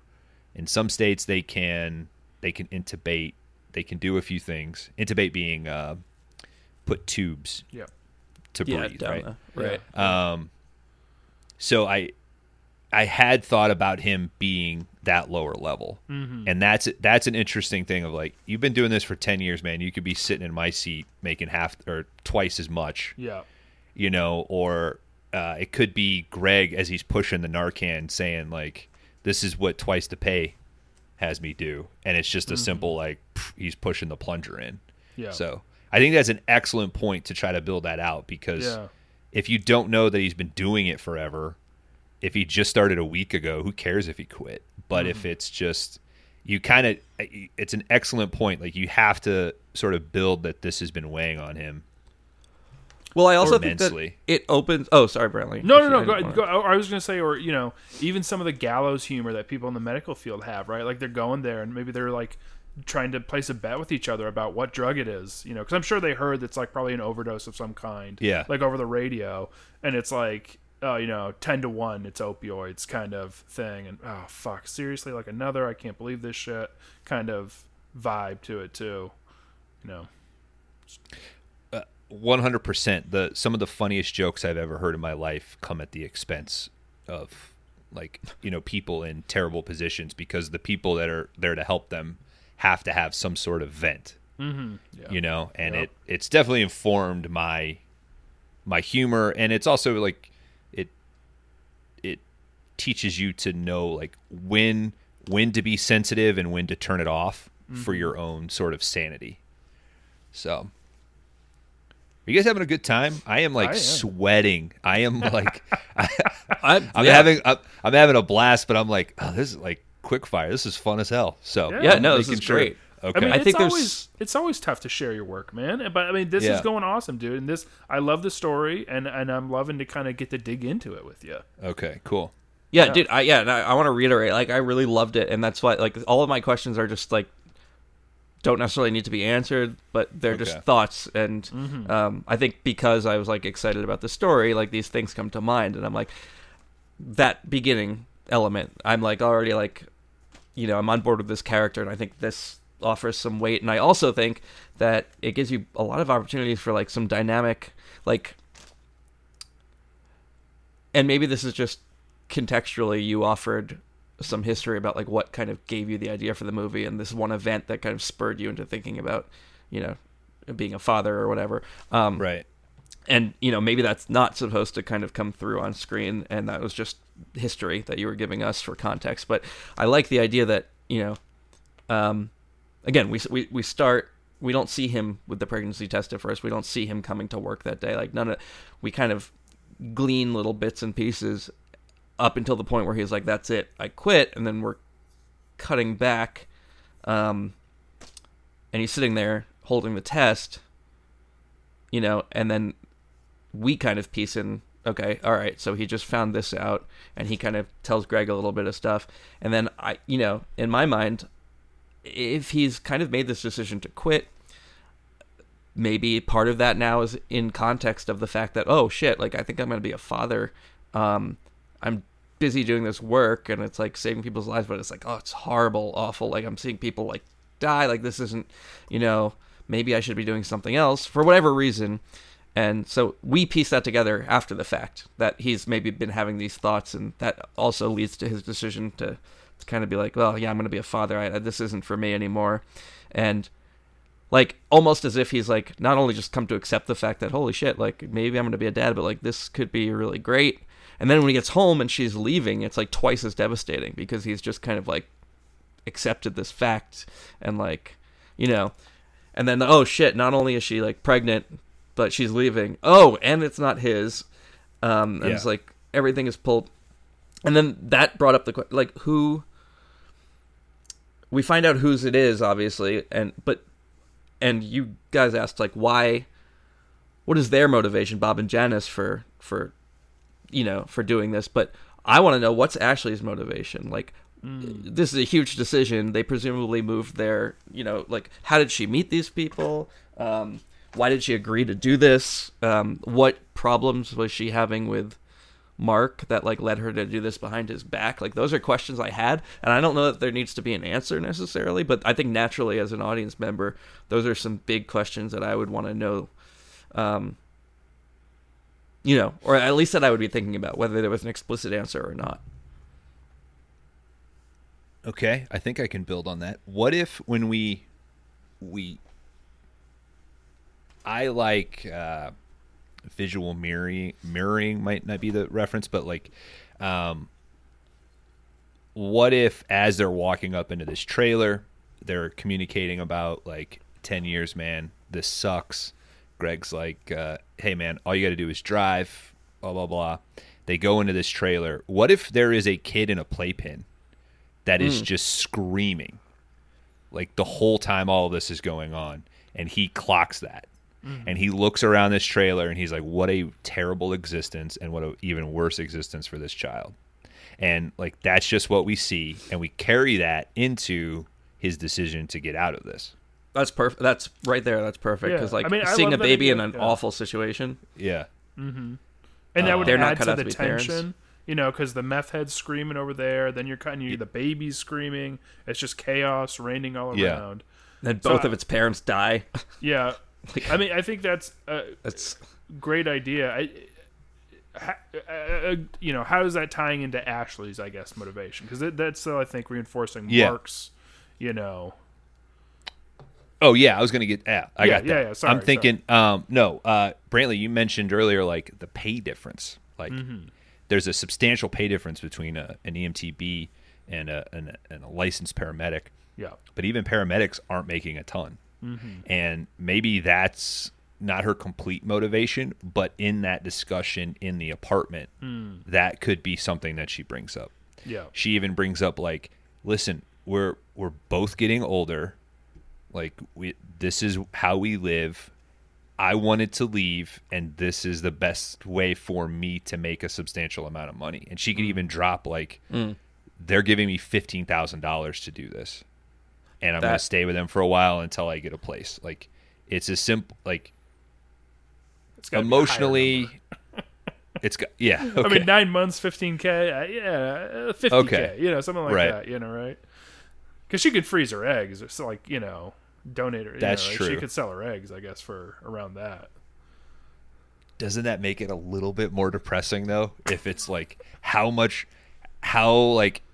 check to check have they been living? Yeah. Like he just eats a frozen pizza every day, and $15,000 is like huge motivation. That's true. But I think you're absolutely correct. Like, and I would hope that Bob and Janice could afford $30,000, $40,000, and it's a chunk of, and maybe it's such a number that even Mark, like, oh shit, like makes oh damn, I don't know if I can. Okay, that's that's what we both make together in 9 months or something between our two jobs, kind of thing.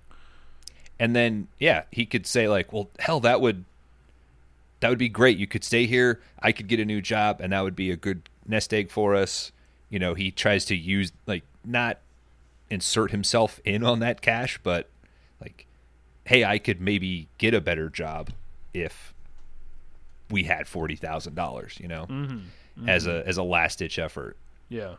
In her mind, is she going to live with them and then returning to Mark afterwards? Like, is this not just an excuse to move out? This is an excuse to leave him.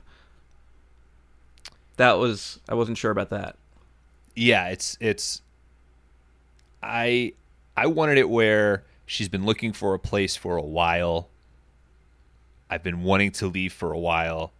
It's been tough, but they've offered to let me just stay with them for the rest of the pregnancy until I find a new place or something. Okay, so this relationship is over. Yeah. She's for sure leaving, but living with Bob and Janice is simply a segue. Right. Until she can move somewhere else, That's cool. Yeah, okay. That makes sense. Maybe she can even hint like they live in Hamburg Hill or whatever, like some random place, and that's how he can tag it later. Like she said whatever, and he's driving around, and maybe he drives a beat up, busted ambulance down the street and tries to find something that indicates like, oh, that's the house. Right. Yeah, that's cool. That works. I really like it. One thing that I thought of, and this is just another stream of conscious thought. This doesn't really tie into any of my questions, but when you were talking about the fire extinguisher and the chemical reaction, and Brantley, you had that question. My mind immediately went to The Faculty, and when you said alien, it in those caffeine pills essentially drying them out. The aliens being so reliant. So it went that way, not in a bad way. Like I love The Faculty. Callbacks to The Faculty is always a good thing. But yeah, I had the question is it an alien? Is it reacting for a particular reason to this fire extinguisher thing? Does that come into play later? It does, obviously, when he sprays the ambulance to kind of get it out of hiding. My other thought is during the second act, he's chasing this thing. I understand why. Is the chase the whole second act? Do we cut back to Bob and Janice at any point? They obviously play an important role in the story, and you can tell. But is the idea to kind of just then be away from them for this middle chunk of the movie, or do we want to cut away from the chase? What's happening during the chase? Is this thing killing people as it runs away from Mark? Those are some other questions I had. Because I have to imagine Bob and Janice are looking for it too. If Bob's showing up in the finale, and where's the other one? So are they? Is this kind of they're competing? Maybe they don't even realize the other one is doing it. But is it basically a race against the clock for each of them to find the creature first before the other does? That kind of thing. Okay, I think I'm connecting some stuff. All right, what about one of the action beats? Because you're 100% right, Brantley. They would be also in tandem trying to track this thing down. And what if the chaos that this thing is creating along the way is enough to get their attention that they also show up? So one of the action beats is now not only do I have to stop them, but the monster, I've got to divert them from it. And maybe in that, maybe in their arrival, maybe they show up in a specific car. He clocks that, and that car is what identifies the house at the end. Yeah, he talks to a law enforcement buddy or something to run a plate and get the address of the owners or something like that. Yeah. I do like the idea of him discovering at some point, or figuring out for himself, this can't possibly be the first time this has happened. These people, and then him going there not just to kill them, but to like destroy their lab, essentially. And be like, this can't get out. This can't happen again.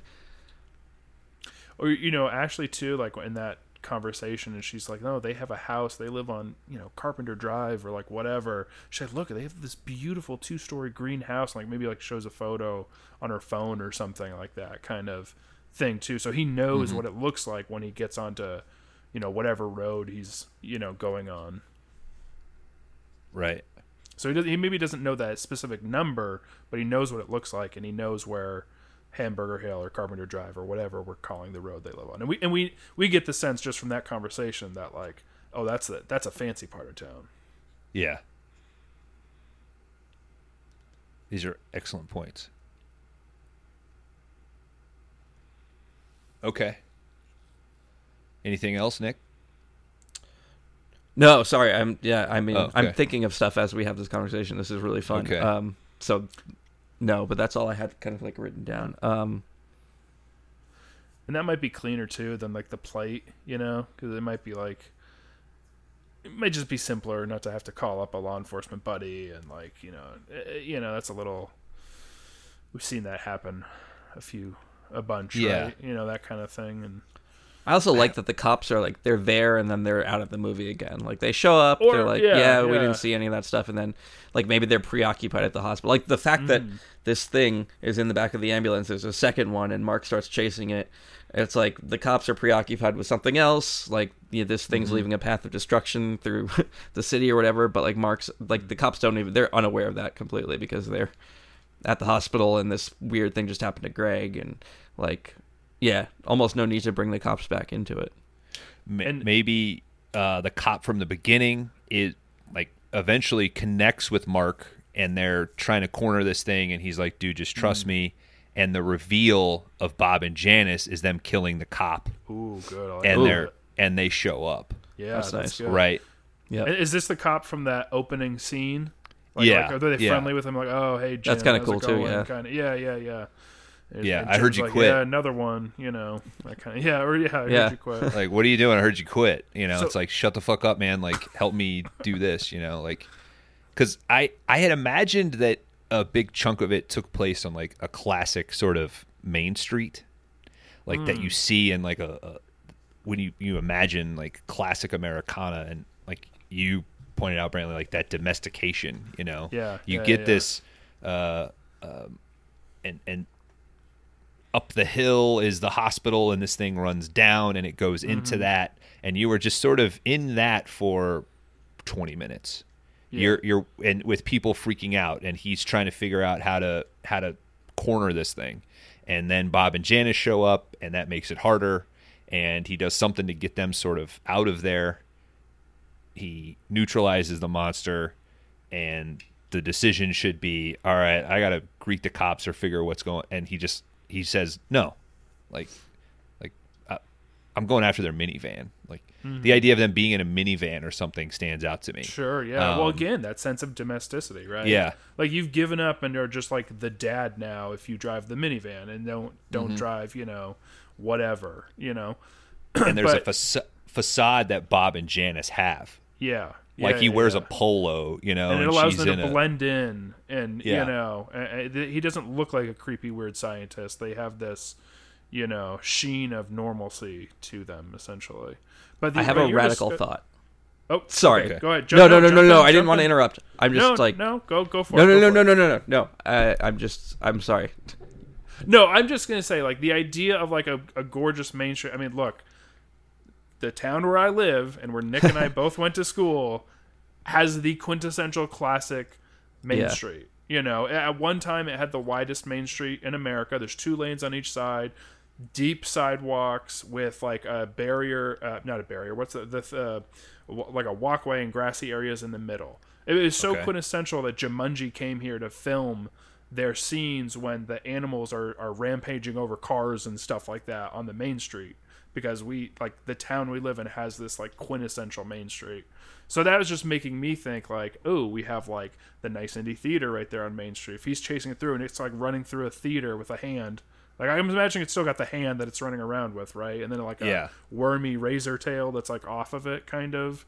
Is that the idea, right? Yeah, and I was always open to the idea of it sort of snowballing and connecting to another person. So maybe it grabs on the back of somebody, and now he's chasing a body like Greg was. And he's got to neutralize it off of that body. That person's dead, and now it moves on. Yeah. And it's got to... That's cool. Like, it grows...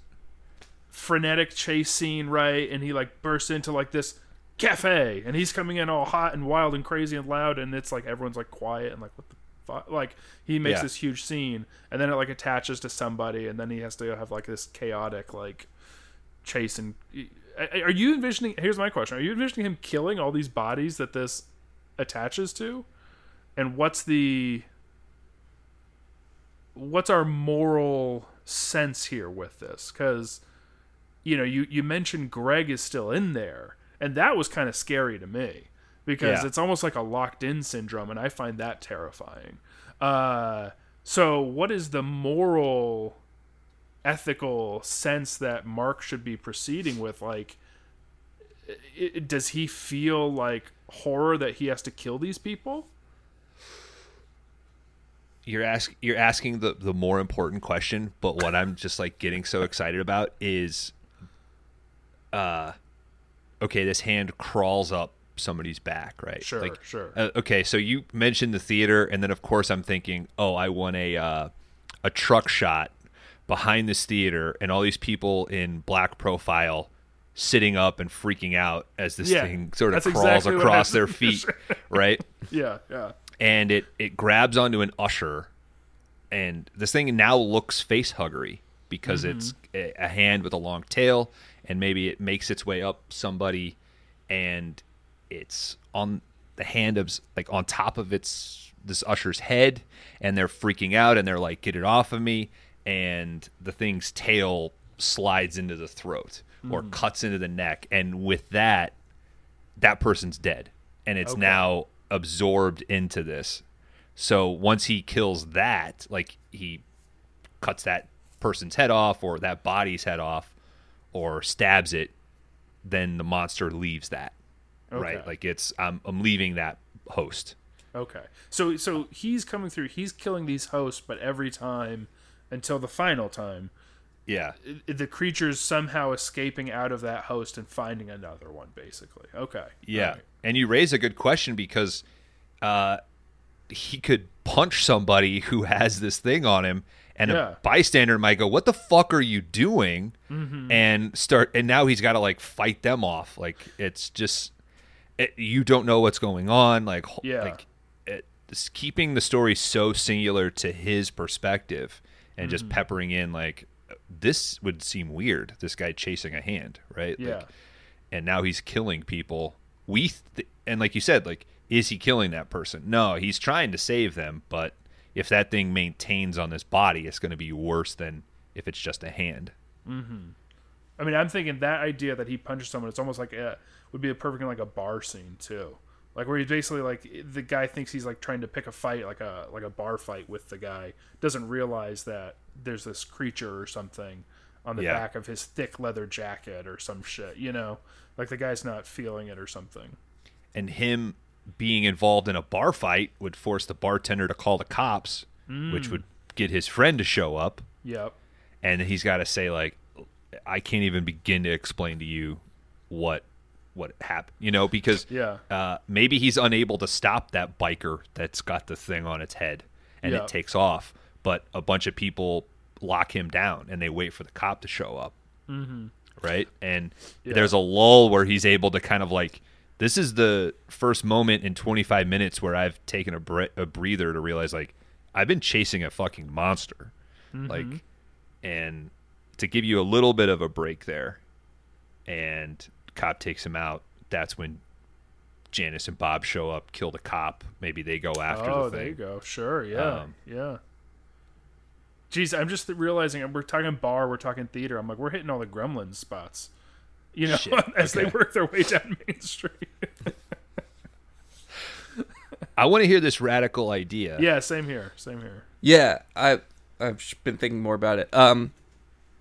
So, if what you're aiming for is to, like, leave a lot of this stuff mysterious, like, not answer these questions, and you might want to ignore this. But and this will also derail the idea of Ashley hinting at the location of Bob and Janice's house in that initial conversation in the apartment. And maybe this will all be too heavy-handed, but it is interesting, I think, to think about. You've now maybe added this element of the opening scene, there being a baby, in this trailer, and how horrible that is, and how it's making him think about being a father and all this stuff. Part of me wonders, and bear with me here, but if that opening scene related even more to Mark, because Ashley has struggled with drugs at some point in her life, or maybe is still struggling with drugs, and there's this added wrinkle that he finds a pregnancy test, and he's like, well, fuck, like, she's in the middle of this thing, like, what does that mean? He goes home, she's leaving, she doesn't mention anything about the surrogacy, he's convinced still that she's leaving for some other reason, and that is his kid. They get into the ambulance, all this shit happens, and before the thing, like, pops out of her stomach, he's thinking, like, well, shit, it's because she's like, that's my child, she's been taking drugs, and this pregnancy is now being derailed and is in danger because the drugs have fucked up the pregnancy. And then this thing comes out, it's a monster, he gets knocked out, and the first time you see Bob and Janice is when he wakes up in the hospital, and they're, like, standing over his bed. You have no idea who they are. And then during Act 2, it's a big chase, but now we can kind of keep the plot details coming. As he's chasing her, it's revealed a little bit, again, like, as you go along. You fill in those pieces, like, oh shit, it wasn't my kid. It was Bob and Janice that she was being a surrogate. Who are Bob and Janice? Well, we're going to figure that shit out. Okay. I think I like that a lot, that she has that history. You guys seen Bringing Out the Dead? Yeah. Oh, a long time ago. Yeah, the Martin Scorsese one? Yeah. Never get involved with patients, never get involved with patients' daughters. Right. What if he saved her? That's how they met. Ooh, there's another wrinkle. I like From a drug overdose. Like, that's their relationship, right? Yeah.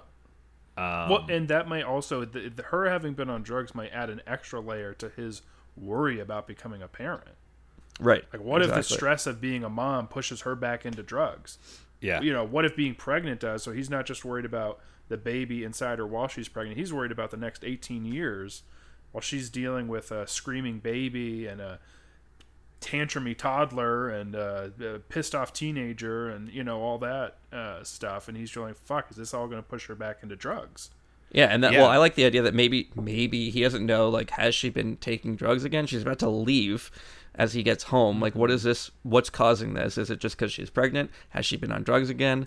And then all of a sudden, the pregnancy's in crisis after she goes to the bathroom again, and this shit starts happening.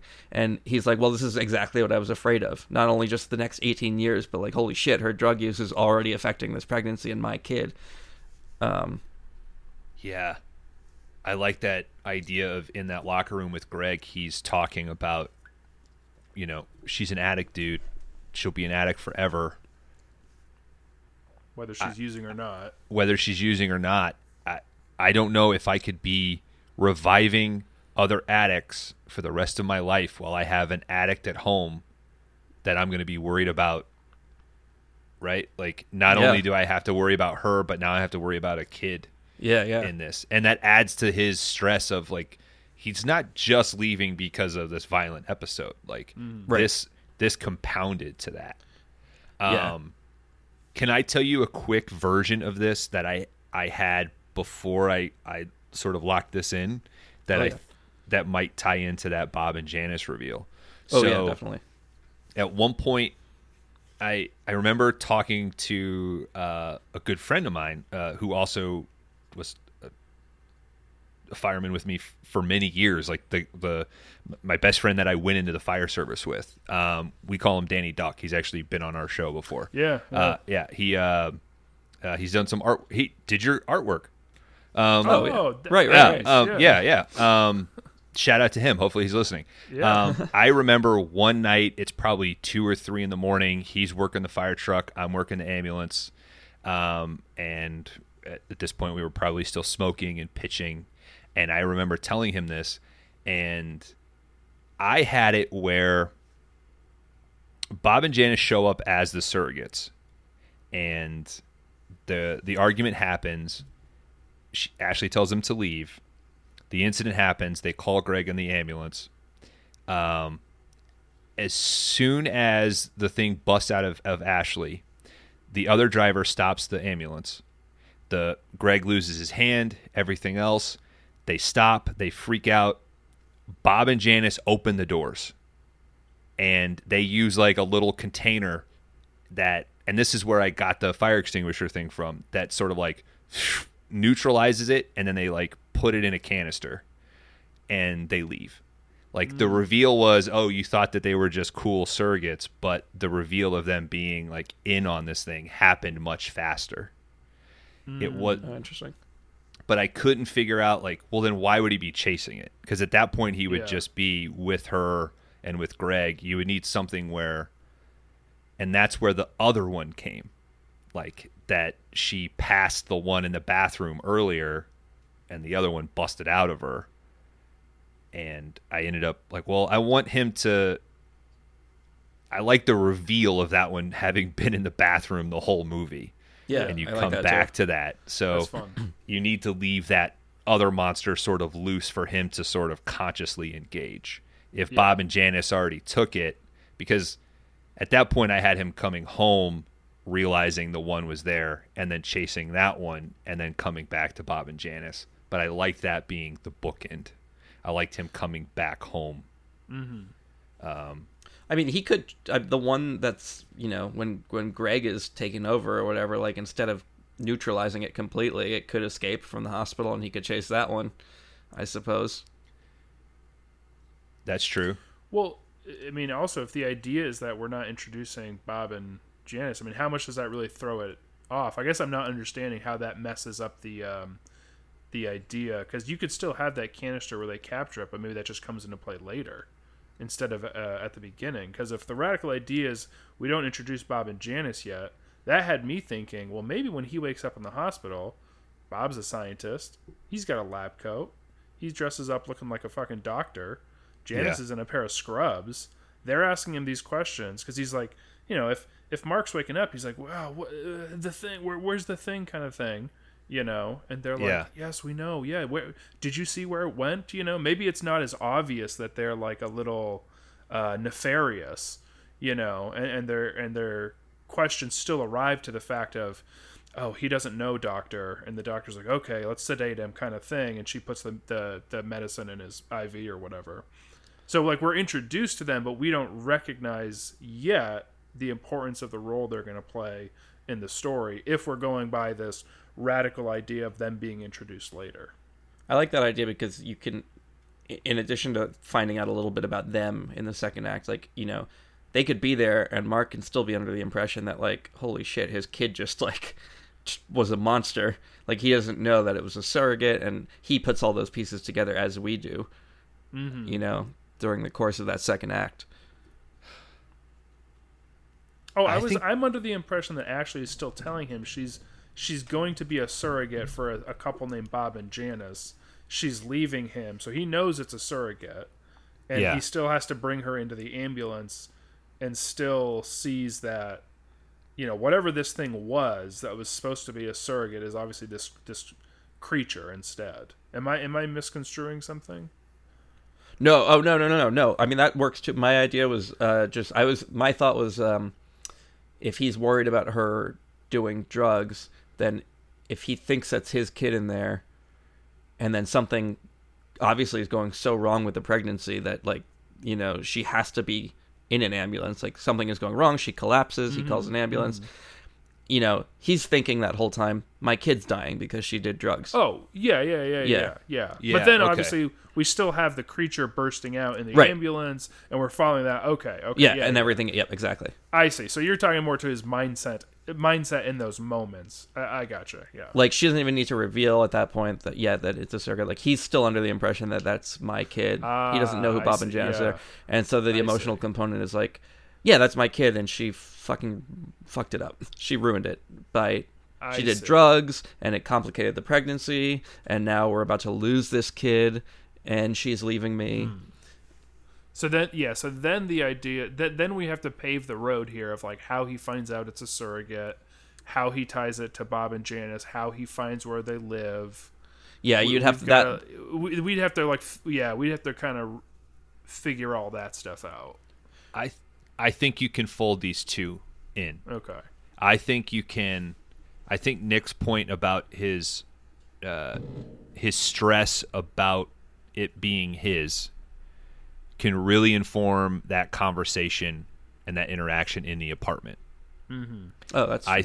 I think it informs his stress level, and it actually stresses her out more because she doesn't like the fact that he's bringing up her addiction. Yeah. And he's trying to say, like, hey, if this is mine, whatever. I think you could still say it's not yours. She breaks it to him in a very uncomfortable way, and you still have Bob and Janice show up at the apartment because they show up nice and sweet. And you guys got me thinking, I think I'm now leaning more towards the reveal that 5 minutes after they come in seeming really sweet, like a couple just paying $40,000 for a surrogacy, open the door to an ambulance, use some high-tech canister to grab this thing, and then maybe it's not blood that he slips on. Maybe Janice pulls out a tranq gun and shoots him. And he's like, what the hell? Pam. And she knocks him out. Then he still wakes up to them over him at the hospital, and because they want to know where the other one is. They knew that there were two. So they have the one that was in her stomach. They're looking for the other one. Greg, after they shoot Greg and he cuts off that tentacle is still somewhat... It's now our problem. Well, it's not the one that they grabbed. Exactly. It's that tentacle goes off. Yeah. And we don't even need him going in and looking for the one in the ambulance. It's once he wakes up and Greg starts screaming, it's on. What are you going to ask? So I'm with you on that, but my question is, how do we get to the point then where Greg shows up in the ambulance to help Ashley if Bob and Janice are there and they use their thing to pull it out of her stomach and he gets knocked out by a tranq? How is he calling the ambulance to have that scene in the first place? Oh, I think you still have her reaction in the apartment, him call Greg for the ambulance. Okay. They're still in the ambulance. The thing busts out. Bob and Janice are in the ambulance with them? They've been following the ambulance the whole time. Oh, I was envisioning this all happening at the apartment. Okay, all right. Yeah. Maybe he calls. Maybe when she's like, please call Bob and Janice, he calls and says, hey, we're on the way to the hospital. Yeah. Okay. Maybe as they get to the hospital, Bob and Janice open the door. And so, Greg's got his hand already cut off. He's grabbing his stump and is like, "Oh shit!" They open it up to chaos. Okay. Yeah. So that explosion has still happened out of the stomach. He's lost his hand, and Ashley's dead from that. They don't. Yeah. Bob and Janice don't kill her, but they use their canister to get the creature. And they can shoot him with a tranq dart before they capture that thing. It might be nice to have him get knocked out before he sees it captured, so that all he knows is that Greg lost his hand, and when he wakes up, this shit happens. He doesn't know. Yeah. I don't know. Yeah. Maybe they open the doors and he's like, guys, be careful. Like, there's something in here. Right. And they just seem like so totally like, who gives a shit? Janice pulls out something, shoots him. He falls over. And like, as he's passing out, maybe from his perspective, like his POV, we're seeing Bob pull out something like, and grab it. So he's like, kind of, what the hell? And he can even reference that when they wake him up, like, what did you, like, what was that thing? What did you grab? And all they want to know is, like, where is the other one? Where is the other one? I know you're envisioning this as a cut to him waking up, too, but as a way to alleviate the tension, there's this chaotic scene. All of this has just happened. He passes out, and then it's just Bob and Janice very nonchalantly like putting that canister under the bottom of a gurney, loading his body onto the gurney, and like pushing him into the hospital or whatever to like wait till he wakes up to get more information out of him, right? Like they just suddenly are going about their day like, posing as a doctor and nurse or something. And maybe, when he wakes up, it can still be Bob and Janice, but they've got the face masks on or something in that, whatever, where he's not sure, he's still buying in that it's an actual doctor and a nurse and not those two people who just opened the door, kind of thing. Okay. I don't know. I mean, that's just a thought in terms of like a little bit of levity.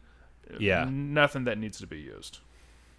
Oh, I thought you were going to say like they've arrived at the hospital. Bob and Janice open the door. She shoots him. They grab the thing.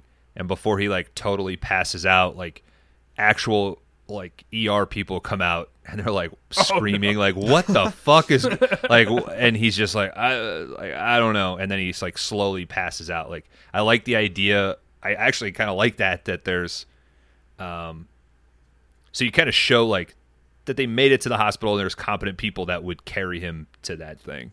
But I think you're 100% correct. Like if he woke up and they had face masks on and they didn't know who it was, yeah, and they're just sort of like maybe they're the ones that wake him up.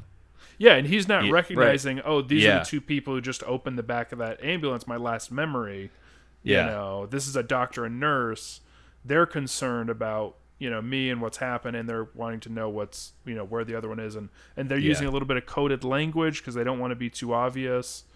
And once they realize he doesn't know what they're talking about, they put the, meds in his IV and that kind of thing. I kind of like if they wake him up or whatever, whether or not he knows who they are, his first thought, where's Ashley? Where's Greg? How's Greg doing? How's Ashley? Oh, Ashley's dead. How's Greg doing? He's recovering. He's fine. Like, he's not doing so good, but he's under sedation or whatever. He's here with us. They leave. The cops come. He starts telling the cops what he thinks happened. And there's this creature, and they're like, well, you just got knocked out, and we didn't see any evidence of that. And as that's happening, Greg bursts into the door and fucking kills the cops. And then the cops aren't a problem anymore. We don't have to worry about them at all. Yeah. And then there's a chase through the hospital. There's a whole fucking huge sequence. He lays waste to it. And okay, so this just is something I thought that came to me. I mean, we're assuming Bob and Janice know how these creatures reproduce.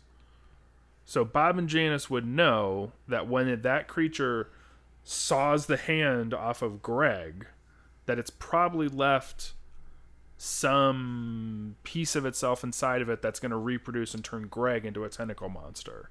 Right. So I guess this kind of leads to, like, I don't know if we'd call it a plot hole, but it was like, well, how does Greg get to the point of that? Like, why is that Bob and Janice don't do anything to sort of stop him from the creature from reproducing in Greg? Or are they not? Maybe they don't know. Maybe they don't know, and they just pull them out of because she has two in her. Abusing. Maybe they put two in her because they didn't have any idea it reproduced, and they're like, we need to double our chances of having, whatever. Yeah. Oh, sure, because of all the failed attempts in the past. And maybe all of that chaos that happens from the tentacle that comes off of Greg and continues, it piques their interest. What is this? And it's like fascinating. So some of their dialogue and interaction can be like, oh, this is most interesting. Like this is that's true. Even imagined. We haven't seen this. Yeah. Yeah. Because I really like I like the idea of like the second act being largely but also I like to glean a little bit of information as we're going. And it's like if Bob and Janice are kind of figuring it out alongside the audience, it's a perfect opportunity to have that all happen. Yeah. Yeah. I was just thinking about go ahead. No. Oh. I was just real quick. When Mark is chasing this hand, is he doing it on foot, or did he get into the driver's seat of the ambulance and is chasing it in the ambulance? I had him starting in the ambulance and then realizing that he just like maybe there's like a parking garage outside of the hospital that it goes into, and it just becomes unwieldy to. Like maybe it's too tall. Try to drive it around. Yeah, maybe he just straight up smashes into like where it's only 8 feet tall. You know, and it's just okay. I was imagining mostly on foot because I like the idea of going through these like weird levels. Sure. From a parking garage down to a main street, maybe into a store. Yeah. But you could ultimately do that with that tentacle thing that grows off of it, and maybe it's not as the fun of it is it grafting onto something but not being as terrifying as that initial worm, right? Mm-hmm. But we know that Bob and Janice have that thing at their house. Mm-hmm. So when he goes there, maybe that's something that he has to fight there, or like it's just sitting in that canister, and that's what this makes him decide, like, I'm blowing this thing up. Like, you guys just keep, there's stirrups everywhere. There's photos of previous surrogates that you've had here. Okay. Is there, when you guys think about like this particular type of story, like a not quite a body horror, but like these sort of monster sort of body melding stories, is there anything that you like or dislike about them, like that you would like, hey, don't do that, like you would want to avoid? Like the best one is The Thing, right? That's the most pure like execution of that, in terms of it's an alien, we know just enough to be scared of it, and we know enough or not enough about it to be afraid of it even more. So it rides a perfect line. So I'll tell you the only thing I really don't like, and this applies not just to these types of movies, but ghost movies, haunted house movies, everything, is even if you haven't fully established that something can't happen, like introducing new rules in the third act, like if this thing reproduces a certain way and it always is just like it finds a host and a tentacle comes out of some area, and having some like huge super boss one at the end of the movie, and like Bob and Janice are like, oh yeah, well that happens after the 40th host, of course, like that shit. Right. I hate that shit. I can't stand it. Like, follow the rules that you've established early on. It's still scary. It's still, you don't need a big reveal like that. You have the reveal of like the other one in the toilet or whatever at the end. So yeah, I remember. And, it seems like we're playing this as like, this is a regular guy, a la Die Hard, who's going to get more exhausted as this chase and the exhaustion of killing all these people is building up.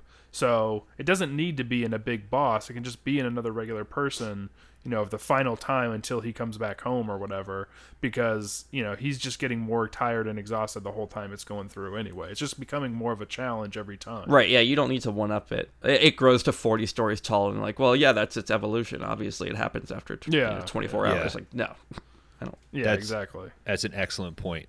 At one point, I was brainstorming that the monster sought out flesh, right?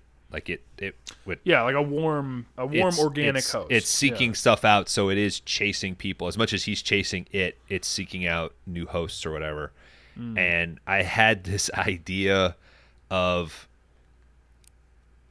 him like trying to bait the thing with corpses, where so he went to a morgue and got a bunch of bodies, and I had this vision of like it's the end of the.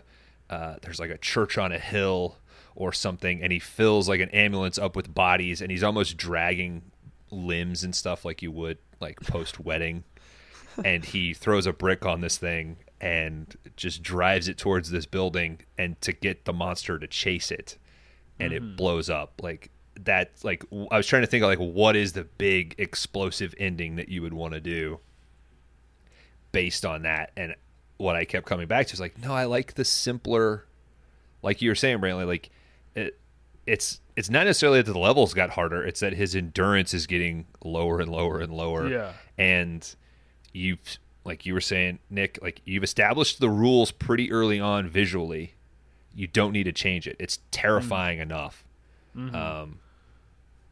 I mean, playing up people you find ways to raise the stakes if without this thing comes up and it's like on their back of their head and outlandish ideas, burrows into the back of their neck or some shit, and then suddenly they're like taken over, but you can still see like this glimmer of life in them, or even one of them's just like fucking kill me, like that kind of something, you know, like that I think is going to play up a lot of the fear and terror of it too. Yeah. You've got this guy who's spent a decade like trying to save people, and then makes a decision that like, I'm not going to do this anymore, and on the same day is now having to destroy bodies. So like, because he thinks he has a responsibility to stop this thing that grew out of his girlfriend. Yeah. He's saving people technically in a different way. Mm-hmm. Yeah. Any other thoughts, Nick?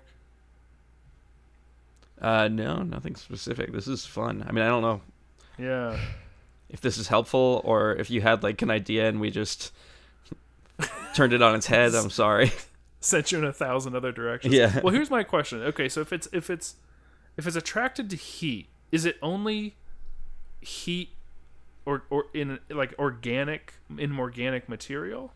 Because like if it's a sunny day outside and you're on this beautiful main street, I mean that thing's gonna be flopping around on the concrete. Yeah. Because that's gonna be like, you know, nice and steamy for it. So is it always also have this biological need to find a organic host of some kind? Because otherwise I could see this thing like swimming around in a hot tub and like getting up against like the metal of a building or something, you know, finding all these heat sources elsewhere. And maybe that's fine, because maybe that could play into some other interesting places it can go in the chase here in the second act. I don't know how tied to that I am. You know, you may not even need the fire extinguisher does anything to it sort of element, because it could just be that it's not necessarily heat. It is just, it can just sense organic host. Organic. Yeah. It's seeking that out, you know. Does it throw itself on a dog at some point? I was thinking that too. Do we start going animals, and then it's almost harder for him, maybe, like, oh fuck, like, you know, I don't want to kill a dog kind of thing. I don't know, maybe that's a different maybe that's unnecessary. Yeah, well, this was the next thing I was going to ask, is like, could we end on just like a what if, like what crazy sort of stuff could we throw out, like as far as action or horror sequences? If this thing grafts to a giant Saint Bernard on Main Street and Mark grabs the leash and is like being drug while this thing is like just hoofing it down the street, and its head is sort of like folding and freaking out, you know, like what? So when you ask about tone, I'm totally open to like ridiculous, like it's such a ridiculous premise. So you could have him scraping the shit out of his knees, you know, he's like holding on to this leash to stop this thing. And I like that idea too, because it's getting him away from the population center, if that's going to be our final set piece too, right? Yeah. Like if you're going to have him get to like a final thing where he finally neutralizes and kills this creature, it makes sense that it's not like right in downtown still on Main Street, right? Like this dog pulls him away to wherever we're having this final thing. I like that though. I mean, I think that like it's good to have different organic hosts, and it's not always human. And something like a big giant Saint Bernard kind of plays into that, and that sort of idea of being pulled by it, getting him away from that, can kind of really all work together and tie together there to get to the final set piece of the second act. Yeah. So help me God, I promise it won't be like a molten steel factory. Well, we have one in downtown. I mean, like, you could just base it on our... No, I'm just it's starting to sound like Brantley wants to shoot this thing in your guys' hometown. So, I mean, if I ever do finish this, I mean, certainly, you guys, I think, what, producer credit for sure? I mean... Sure. Well, I'm trying to think, like, you know, it's not like it's not super rural, but it's also not like a... you know, like too suburban, or even like certainly not like urban. If it's like this nice kind of town, I'm wondering if something almost like a more agricultural comes into play there. You know, like he's getting dragged away from, maybe he's on the outskirts of Main Street or some other part of the town when the Saint Bernard gets there and gets dragged more to, like, you know, a farm, and there's like threshers and a grain silo or like something like that. Yeah. A dog would force him to get in a car and chase him. Oh, that's true. So that's a dog, because a dog would be faster than a human host. Yeah. So yeah. that gets he him finally out gets off the leash. Yeah, and then gets in a car. That's true. Right. I mean, agricultural gets you, does it run into out to a farm? And the threat of this thing like possibly getting to a chicken farm, where there's like thousands of chickens in this thing, like what would that do? Or I don't know. Maybe they think he's trespassing on it when he comes flying in on his car right? And you've got the owner or like just the employees, especially if it's some massive chicken farm, right? Yeah. I mean, they've got their shotguns and like, what the hell's going on kind of thing.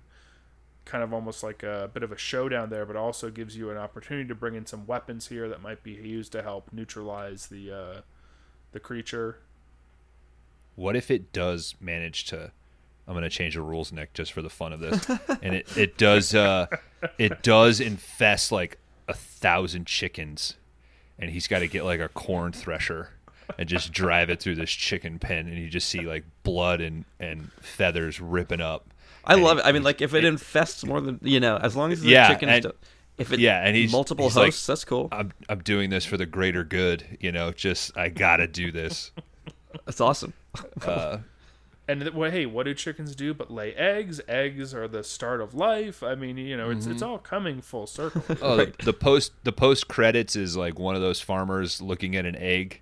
Like, this seems weird, and like some fucked up worm chicken thing breaks out of it, vibrating, and the thing is like, what's going on? And then it just starts to like that thing like almost saws it open or whatever as it flies out. Oh yeah, you're definitely thinking as producers now. You want that sequel cash. We got to franchise this maybe. By the way, I've been like, I had to remind myself before we went in. I'm like, don't try to be silly Hollywood Handbook here, producer, as you're doing. Like, take it serious and be real and helpful. Don't be like just ridiculous, kind of.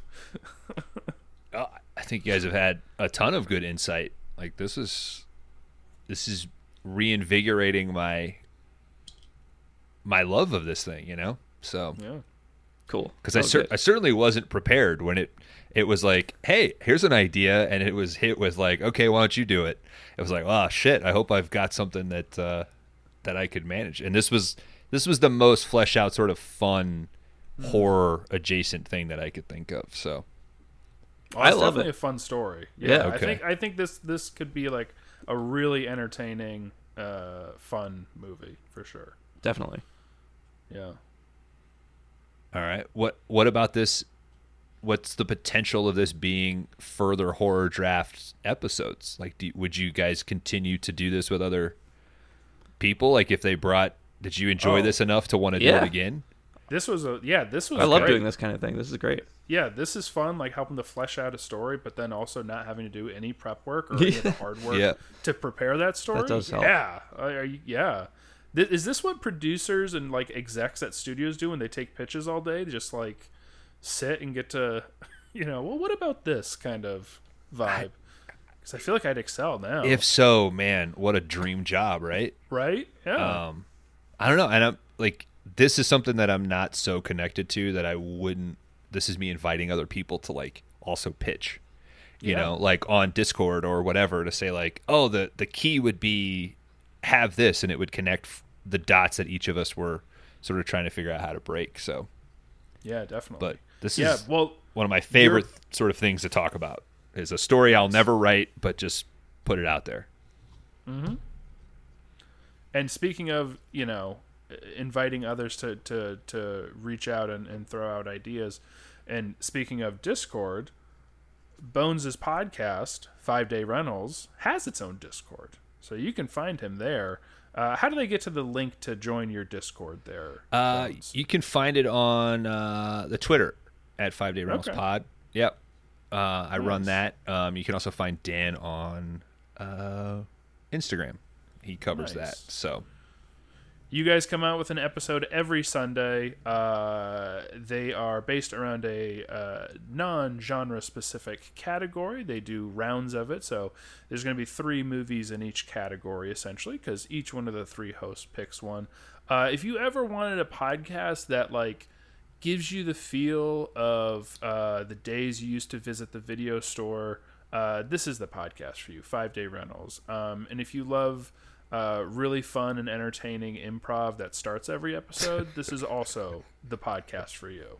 So I've been a big fan of 5 Day Rentals ever since I became acquainted with the podcast, and I've loved listening to it. Nick and I have had the opportunity to come on and be guests on the podcast, which has been a blast.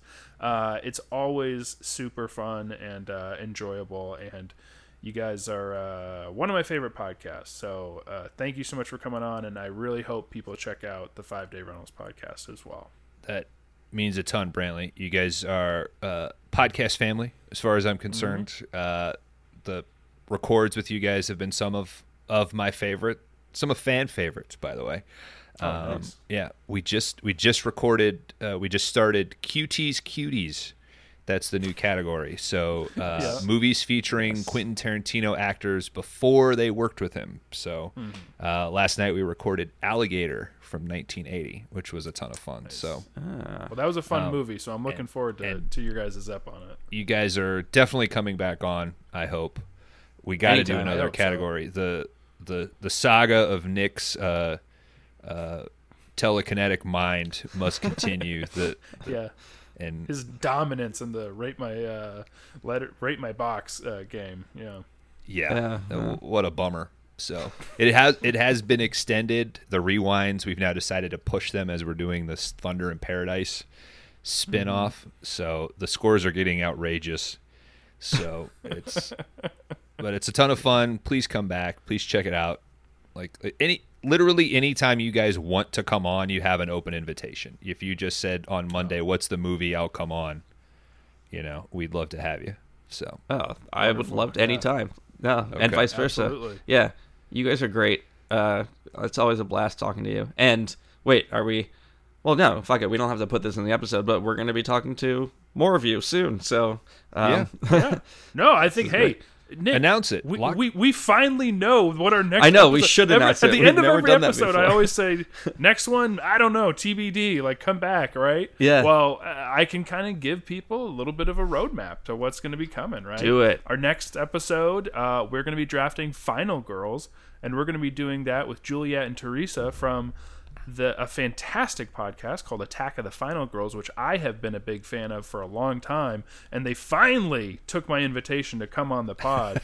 Every time I listen to that podcast, I'm just like, they're explaining and talking about films in a way that I wish I was articulate enough to do, because they're so like smart and like are able to express themselves verbally in a ways that I feel like I never do, especially when I listen back to this podcast as I edit it, and I'm like, Jesus Christ, Brantley, you're a friggin' idiot, shut up, like every time I do it. But after that episode, then we will be coming back with Bones' co-host on the 5 Day Rentals podcast, Cron Howard, and he's going to be coming on to draft animal horror films. So that's super exciting. We do have a little bit of a roadmap here and a couple episodes that are kind of planned out already, and hopefully, fingers crossed, although not confirmed yet, a couple more even after that, but I don't want to say anything. So thank you everybody for listening. Go check out the 5 Day Rentals podcast. Seriously, if you haven't checked it out yet, you got to. It's a blast. Tune in next time for Final Girls, when we draft that with the Attack of the Final Girls, Juliet and Teresa. And we'll see you next time.